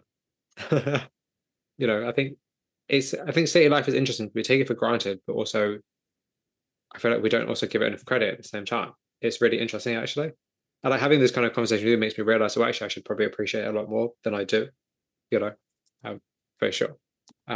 Generally, just being able to kind of get up and go to like a green place, or be able to walk through the streets, or kind of, hopefully feel safe in the neighborhood you're in, just stuff like that. Like, I love walking around at night, but I know a lot of people would never want to do that. And it's like, just being able to do something like that, it's really refreshing and fun, but it's like, you can't always do that wherever you are, stuff like that, I guess. So let's get into your creative process actually. Right. So are there any routines or kind of creative processes you do that help you focus on creating your work? So I would say, if I would say a routine, is definitely, I have a very large sketchbook practice. Yeah. I'll draw a lot, and I'll physically paint in my sketchbooks as well. Oh wow. Do full things that I can ignore, or just to get something out. That definitely working through sketchbooks and going through those definitely helps me focus and figure out what directions, and just flipping through and seeing what else I've been thinking about. And extensive note taking too, of just like doing master copies, studying and seeing what other things I enjoy. Definitely a routine I would say is the doom scrolling on Instagram is also, because just seeing art too in general, just like how much work, and seeing things I enjoy, and trying to curate my feed to things that I really want to enjoy and inspire me. I think that's important though, but I'm kind of also curious. Like, we'll get back to your sketchbook in a minute, 'cause I definitely want to talk about that a bit more for sure. But I kind of want to ask you, like, because the idea of curating, particularly like Instagram, or particularly like your feed, to things that you want to actually see, like, does looking at other art help you or hinder you? Both, because it is very easy to get into the comparison game, Yeah. but at the same time, it's like other landscape painters in comparison, seeing work and conversations they're having and things that is like, oh, I see. It's also, I guess, because I'm very self-reflective, seeing what is I enjoy about some of their works and conversations, and then seeing what I don't enjoy is also relevant to just and the whole sphere of things. It's like, oh, I don't like that. I can avoid that area or that. So I feel like going both ways. Yeah. And then of also just the comparison of seeing other work, and seeing the whole numbers thing of Instagram, of seeing something just blow up, and it's like, why was that the one to blow up? Or even something that you like that you did that doesn't blow up. Like, actually, I have a funny comment that my partner gets mad at me for, that probably the post on my Instagram that has the most likes is probably my least favorite painting. Oh, really? And it's kind of like, to this day, whenever it's like, why does anyone like this? I can't stand this. Then why did you create it then? I think it was an enjoyment at the time. Hmm. And as you're always growing and doing things, it's like, where I'm at now, at that point I considered it one of my favorite and best paintings. And where I'm at now, I can pick it apart. Yeah. Which I shouldn't necessarily do, but I can, and just instinctively happens. But that's a great way to learn, though, isn't it? You understand moving forward what you're not interested in, what you don't want to do, or like the kind of aesthetics you're not going for, or like even just techniques that you're not going for, or a style you're not going for. Because we forget, like, we change and we evolve and we develop just as much as the work does. Like, your taste changed just as much as your work does. So I think that's actually kind of funny though, that that's the most liked image of yours, because it's like, it just shows you that what people like and what you like are very different things. And it's like, as an artist, like, how do you, like, you have to kind of figure out like how you align those two together, because you want to be creating work that you like, not because other people like it. That's pretty funny actually. But I think it's also like, that makes sense. That's always the way. Like, it's always the thing that you like the least, or something you're not sure about that other people seem to love, and you're a bit like, oh, that's the one that's going to go viral that you didn't want to go viral. Yeah, because it's one of those, like, I wouldn't unmake this painting, but it's kind of like, to this day, because I think I made the painting 3 years ago now, but like, still, that's when people go and like older posts or things, like, that's one of the ones. It's like, it's still going. But I think it also is a good reminder that art is timeless, and that no matter how much you grow and no matter how much you create new work, people will always be interested in what you've also previously done. And the fact that, like, once you put on the internet, it's always there. People would always see it. It may not be, and also, like, I think the great thing about art is that people will see it when they need to see it, and they will react to it in the way they wish need to react to it in that moment in time. Like, somebody might see your work from 3 years ago and be like, this is amazing because their skill level, they might, they might find that inspiring. They want to create that themselves. I think we should never take for granted, even though we all do, the fact that social media especially, but particularly art, like that, the fact that art is timeless, and that just because something's old to you as the creator, it's brand new to the next person. Someone's discovering it for the first time. And who knows whose life that will change because they want to be inspired by that, or they want to produce something like that, or they're interested in that. You just don't know. But I think we have more of an impact on people than we realize. We just don't necessarily always actually get to understand that, I think. Or maybe that's just hopeless desperation on my part. No, I think there's a lot of truth in that as well, because it is very true of when someone experiences your work that you're someone who could be your biggest collector, biggest fan could not have experienced your work yet. Exactly. And when they find it is when they find it. Yes. I think it's a conversation I have with a lot of artist friends, especially. And it's just the idea of like, nobody might know who you are until you're no longer here. And maybe that's when your work will be the right time for it. Well, that might be the right time for your work to be recognized. You don't always have to recognize now. I think we're all very caught up in like numbers and money and wanting to have a career now. When being an artist is a lifelong career. It's not something that's just like the way I say it is like this: like if you want success tomorrow, that's great, but then you're going to peak. You wanna create a life for yourself in which you never peak, because the whole idea is that you're always creating new work and people are always interested.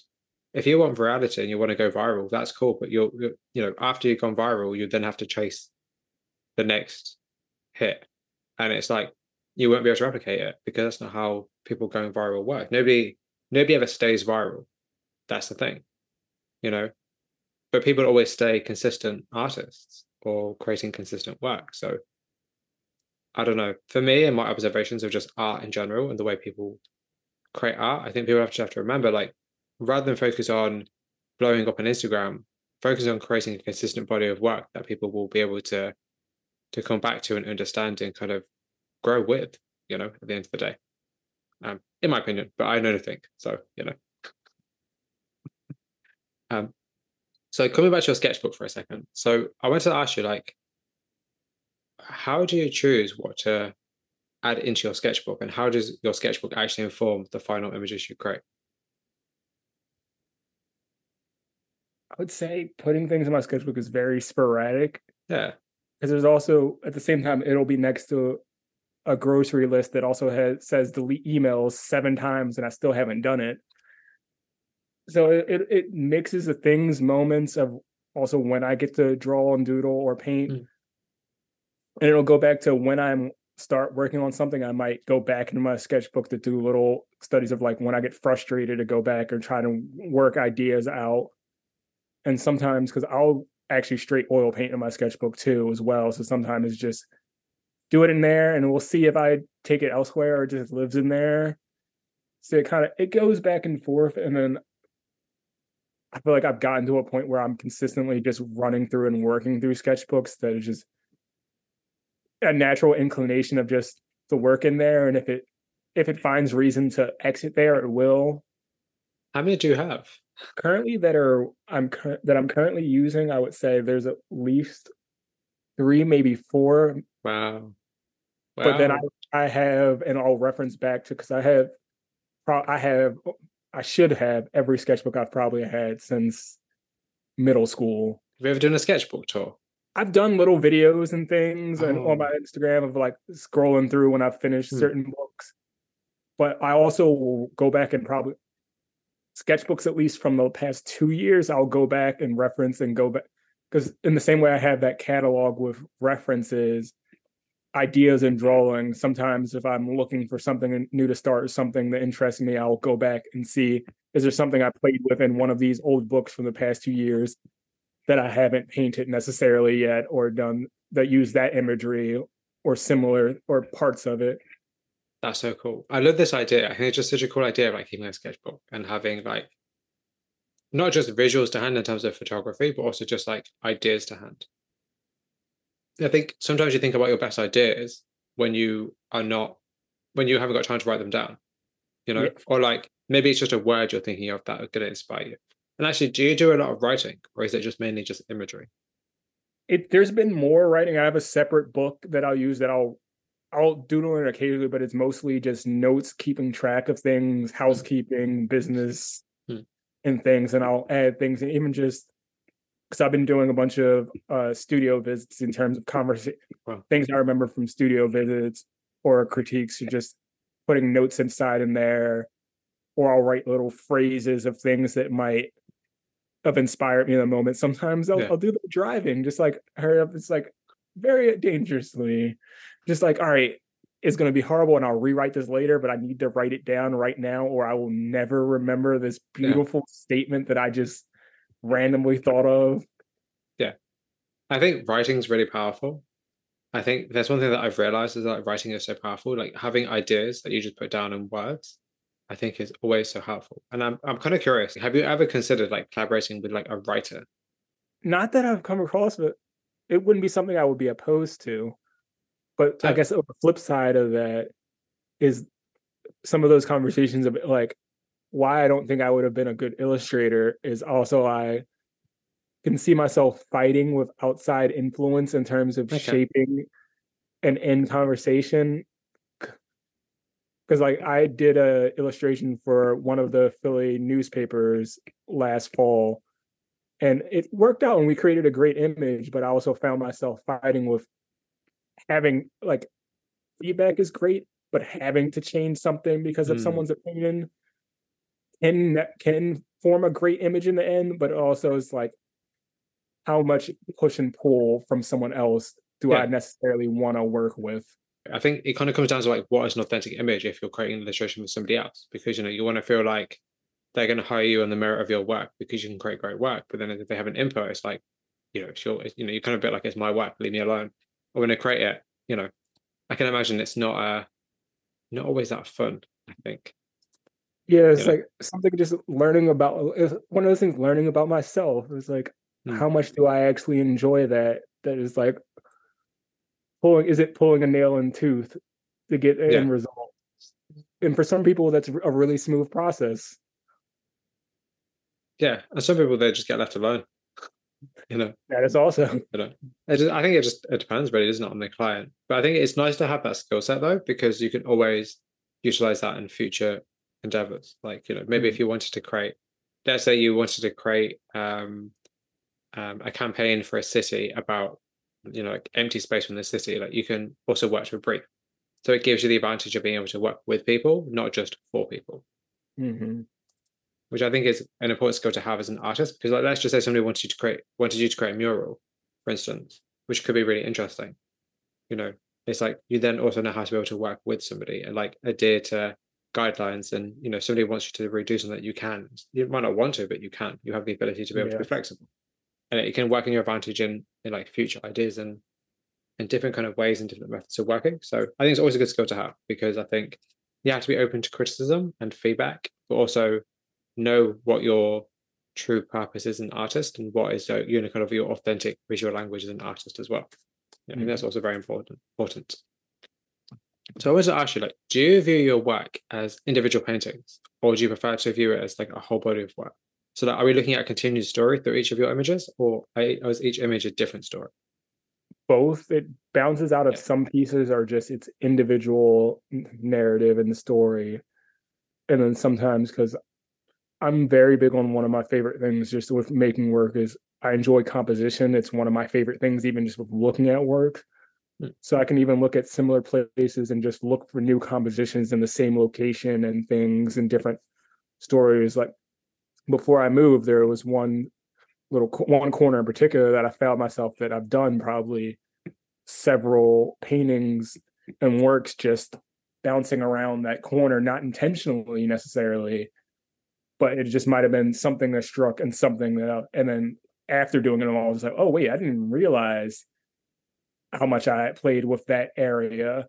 And it's like looking at it, it's like, of course, you're all within the same world, though different moments and different narratives entirely. But it does exist together in my head. But then there's also standalone things that happen. Because I'm interested in the way in which you display your work on your website because it's done by year, not by anything I, else. I literally just I probably updated my website within the last 3 weeks. Oh, okay. It was not like that prior because Oh, I was dragging. I'm not done it technically either yeah. because I was dragging my feet for probably a year on needing to update my website, and I finally got around to doing that like a week or two ago. Got around, but not finished because I Yeah. haven't touched the sketchbook section yet. Yeah, But because I was curious like as to why you aligned it via year, not via say a theme or a particular kind of like a body of work together, for instance. so there is an actual reason for that. And it kind of touches notes with that conversation about the painting I said isn't necessarily my favorite. But earlier in the year, I actually had an opportunity that I did on the illustration side of things. I did licensed two artworks to a show that's filming in Philly right Oh, now. that's cool. But they, when going and selecting works, they were going through my website as one of the main place they were looking at images to possibly use. And the way I had it before, it was just a visual organization of things I might have thought looked nice together or separated so it wasn't all drawings together or things. And a few of the two works they both ended up selecting were older things that I don't necessarily view in the same light as some of the newer works that I started thinking about like, all right, it doesn't necessarily tell you when that work's from, but they just grab that older work that not necessarily I enjoy it, but I'm not necessarily in the spectrum of where I'm going currently. Yeah. So that made me think to make a little bit of separation, like, all right, it is that older work is there, but it's letting someone who's viewing it look like, all right, this is what he was doing X years ago. This is what he's doing now in terms of. So it's kind of was just to make a separation for myself. Is like, Yeah. here, I'm letting you know you're picking this older thing is not what I do now. Yeah. Because like it's interesting to me because like you can see your progression, your technical progression from 2020, 2021, 2022, 2023. That you can see that. And I think that's really interesting. And it's also interesting to see like how your influences are still the same throughout. So I think it works in your favor, and I think it's a good idea. But I just think it was just an interesting way to align it. Because I assumed it would have been different. And it's funny because it was different. I just didn't know this. It's kind of funny. But I don't know why I assumed it would be a bit different. I feel like because your work, because a lot of your work is visually, because your work is about the city, it's visually very similar. And it's like I'm always interested in like how do people translate that through websites? Because the website is your portfolio. You know, it's like how do you want people to read your work? Because your website is probably the best place to understand your work. You know, outside of like random posts on Instagram. And I don't know. I was literally working. I was like, this is. I wonder why he's doing it like this. I thought I just had to ask. I was like, this is Mhm. interesting. It's a good way to do it actually. I was curious because yeah, support your website's a portfolio, and it's like the way in which you arrange your work is extremely important to how it's read. So I was like, okay, this is cool. Let me ask. Yeah. So how do you make sure that you're challenging yourself with the work you're creating and not just repeating the same imagery? So I felt that a large part of that comes in with just how I'm looking at compositions and playing and making very fun arrangements for myself, and even just that it doesn't necessarily challenge me on the technical side of painting, though it is all up. There's a progression, but that's not the challenge I'm looking for in terms of conversations and spaces and arrangements of like what and how am I building on the storytelling narrative within landscape, because that is something I take a lot from that illustration base that I have. Is while I don't think of myself as illustrating, I think of that a lot of those techniques and practices when it comes to even just making a landscape or an image of like how to build a story and how to cohesively work. So I feel like I challenge myself in that aspect, as well as composing interesting, fun things and how to take similar places or images and make that into a different experience. Okay, that's cool. That makes sense because I'm always curious about the context of your work. Like, how important is it that people understand the context behind the work? Because just seeing a painting of a place is cool. You might be drawn to it, but if you don't understand the context behind it, you might just disregard it. So, like, how important is context to your work? I feel like to people who are interested, it's one of the things I enjoy talking about, but it's not necessarily the main focus point. Hmm. Because I like, especially with very recognizable in just everyday landscapes of such. I like the point that you can weave your own insert context into it and make up a story almost, or take the perceived story I've kind of crafted versus you might see shadows or you might see a section of a person, not a full person, that you start making your own tale of what is happening and how does that person view and perceive it, that I don't necessarily want one way to perceive or to interpret it. Okay, that's cool. You want to leave it open for people to kind of insert their own narrative into the work without giving them like, oh, this is an image of a landscape that makes you want to think about this. Yeah, like I don't want to spoon feed you all of the information. I want you to give you enough that you can kind of form your own take. Right. But then how do you make sure it's not too ambiguous? I think how it goes into that is because I like clutter, I like image, I like texture, and so a lot of those that I'll fill the space with so many things and leave certain areas blank that I feel like make sure I'm giving enough information of giving enough of something that kind of points you in some kind of general direction. Don't know which one, but it's not behind you, but Okay. you know it's somewhere in front of you. So how often do you show the process of your work? Depends on how busy I am because I'll often share a lot of in progress things, and people who follow me probably have seen in my story a lot of over things because I work on so many things at once. You'll see starts and stops and things and inside of the studio or my sketchbook. So I don't shy away from showing that kind of stuff that I enjoy because I enjoy seeing it from others. I kind of put that out there that people can see that Hmm. as well as, and you see my sketchbook section on my website as Of course. well. So like those little bits add to it all, and I enjoy seeing it all together. And I've played with even showing sketchbooks alongside work, process things, and looking at how the stages of how it's developed. So how important is it for you to get feedback on your work? And what kind of feedback are you interested in?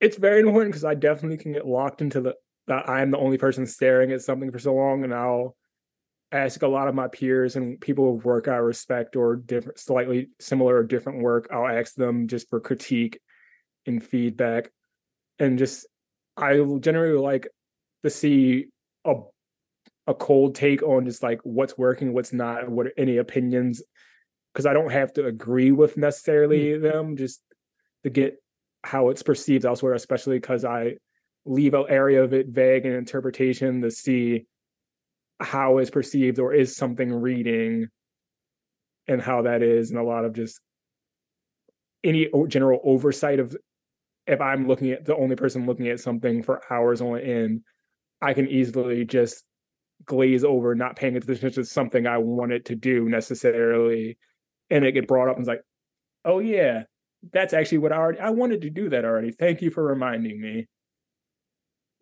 And actually talking about like looking at your work for a long time and kind of being by yourself, it's something we touched on very early on in terms of like the idea of being lonely as an artist, or at least kind of like isolated whilst creating. Like how do you combat the potential loneliness that comes with creating art? So I would say, luckily, the it's gonna. I'm about to have a change in dynamics. Luckily, the last 2 years, one of my roommates was one of my peers who graduated with me, and we are all very Ah, similar body of work in terms of what we enjoy and do it, and we do it very differently. So we had each other to bounce off for the past 2 years. So now I don't have that. So I'll be seeing how that change in space is.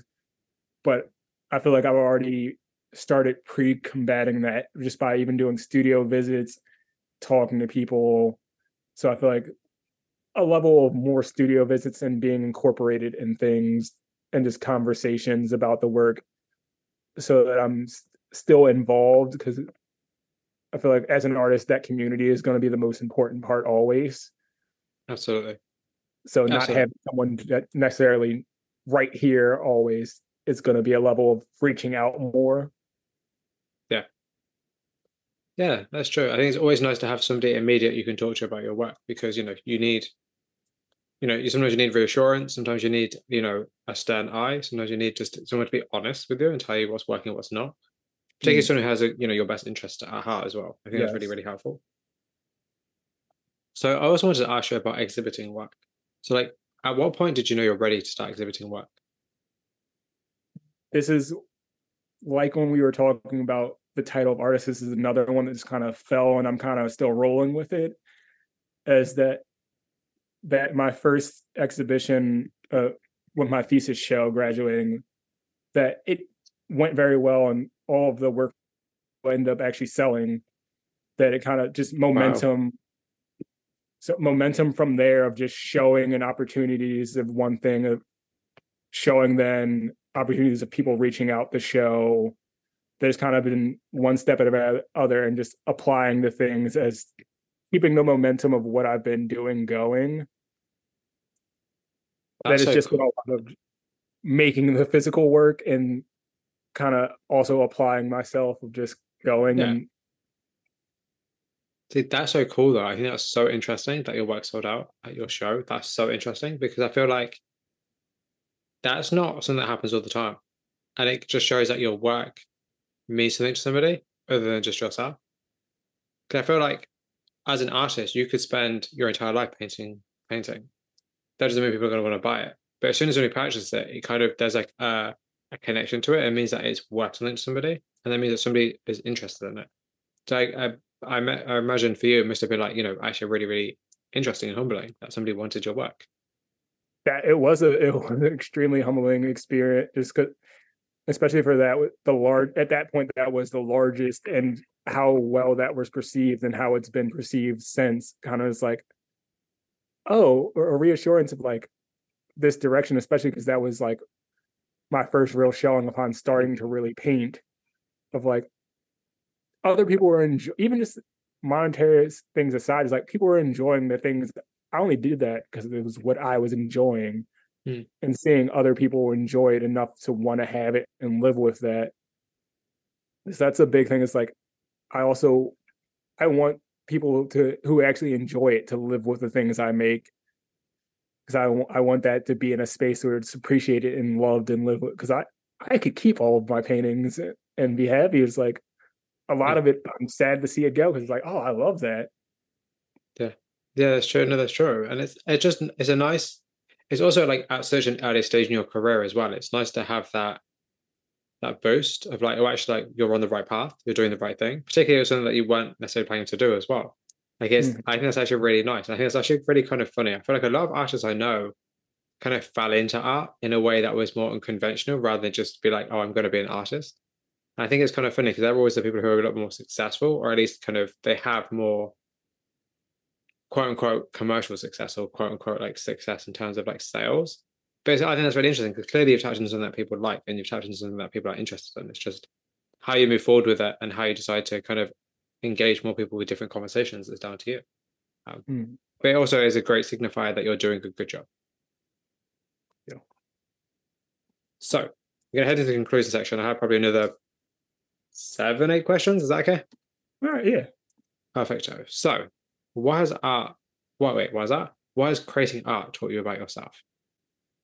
It's told me that I'm insane. Is a kind of a parallel back to skateboarding that I already got from skateboarding, is like the level of patience and failing.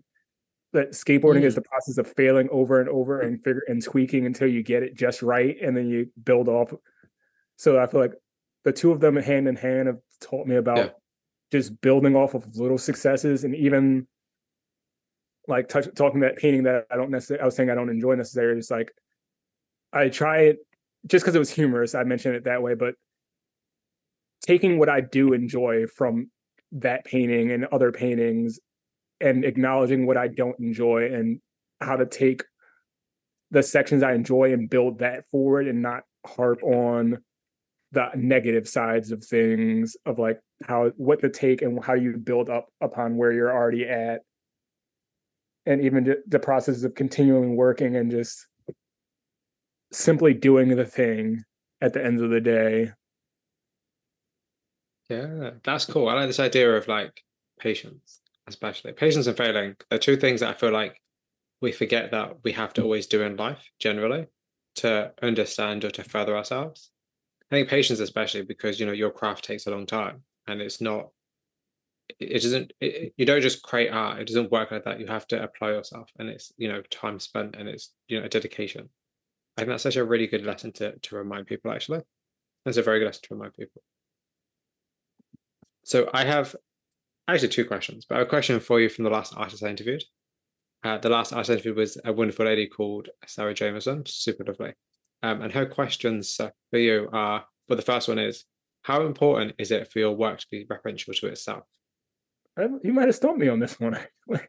I'm sure it holds some weight, but it's also, I guess, the nature of like how I compose and think of things is there's so much compilation and collaging of everything and influence and imagery into the final product that it blurs that it's important. It blurs back and forth of like what I need it to be and where it's gonna go.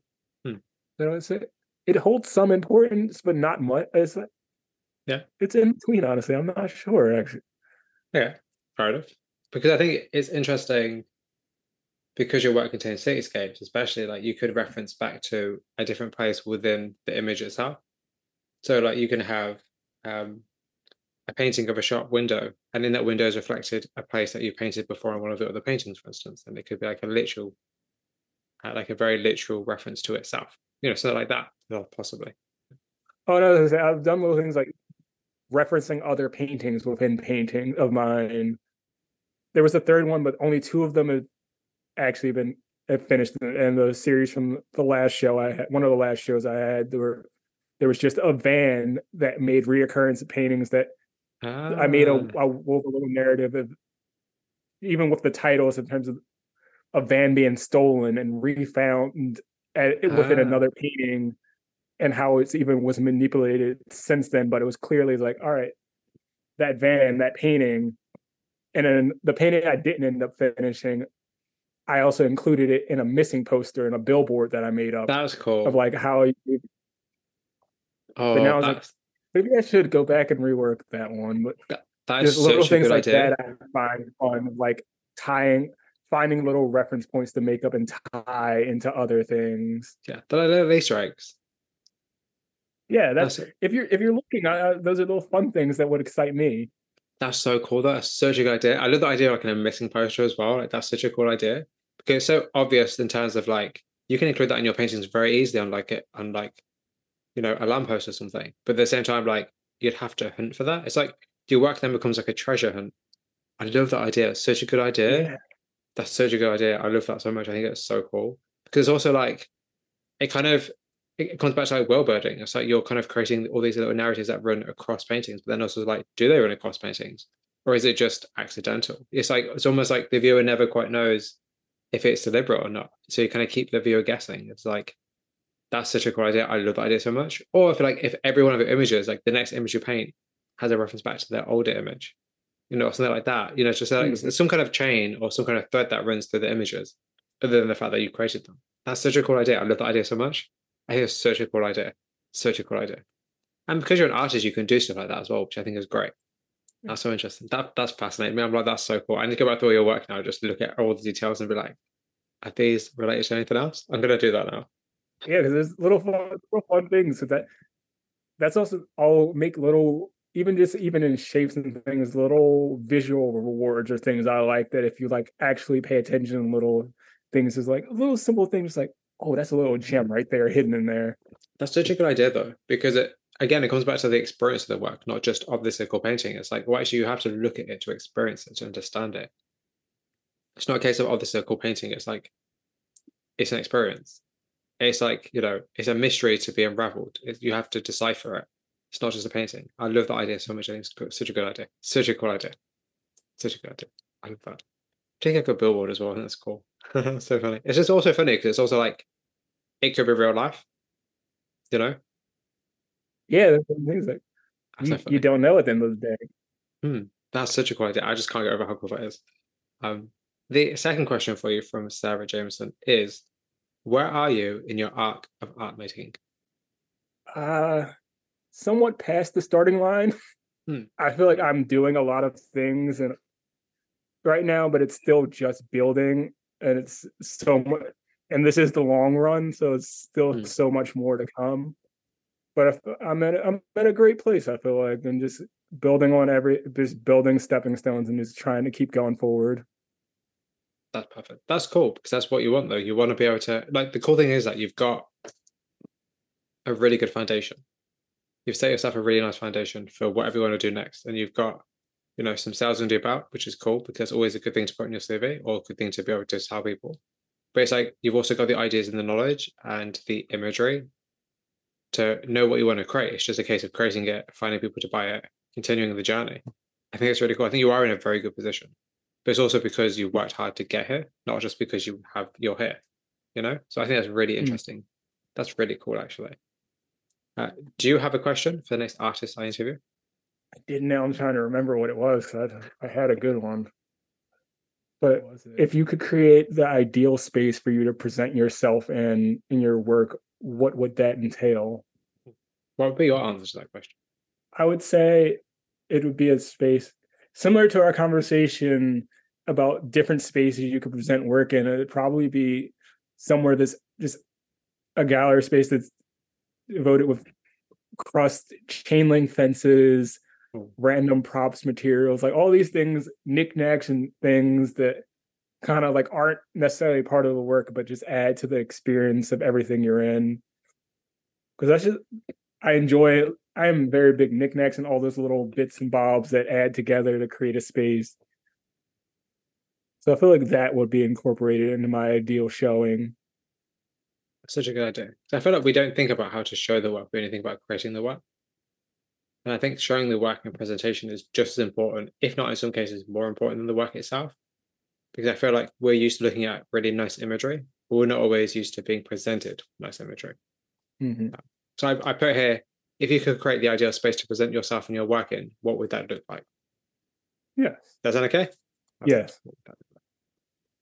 Perfect. So, what does it mean to be a successful artist, and how do you measure the success of your own work? So to each their own, but for me, I don't need much in life. I I really want my bills paid to Yeah. have a little bit of. I don't necessarily want to be rich ever.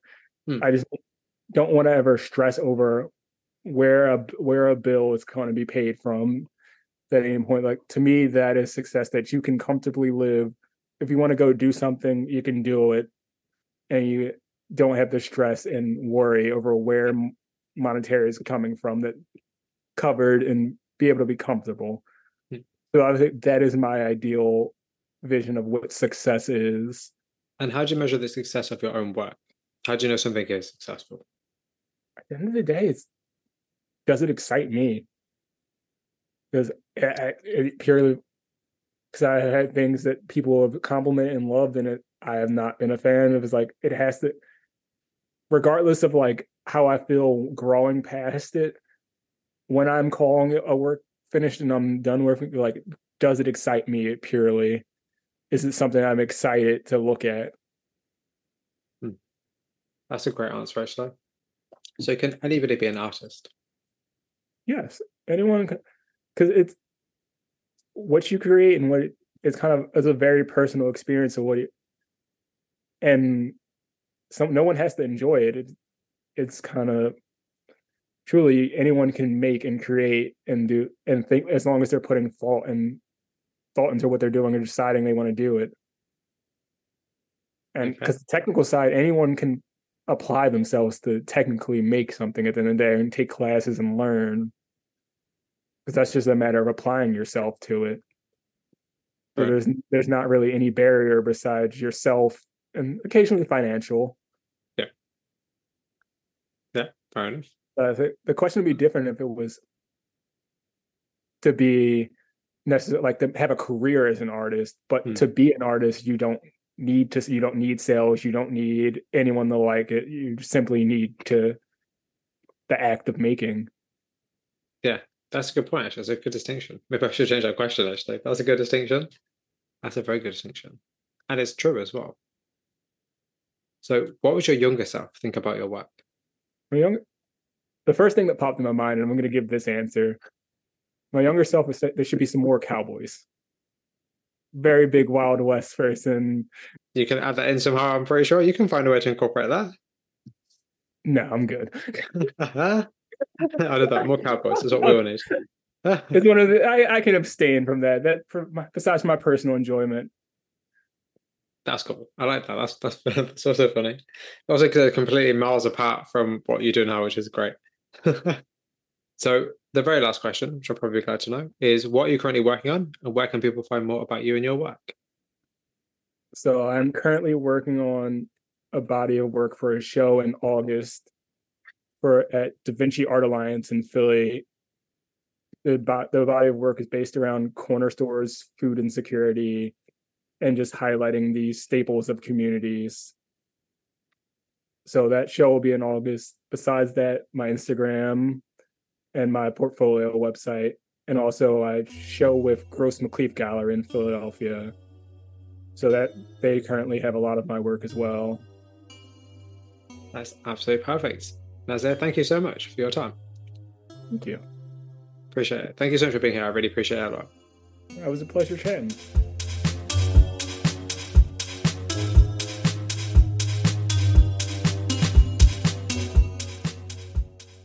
That concludes my conversation with Nasir Young.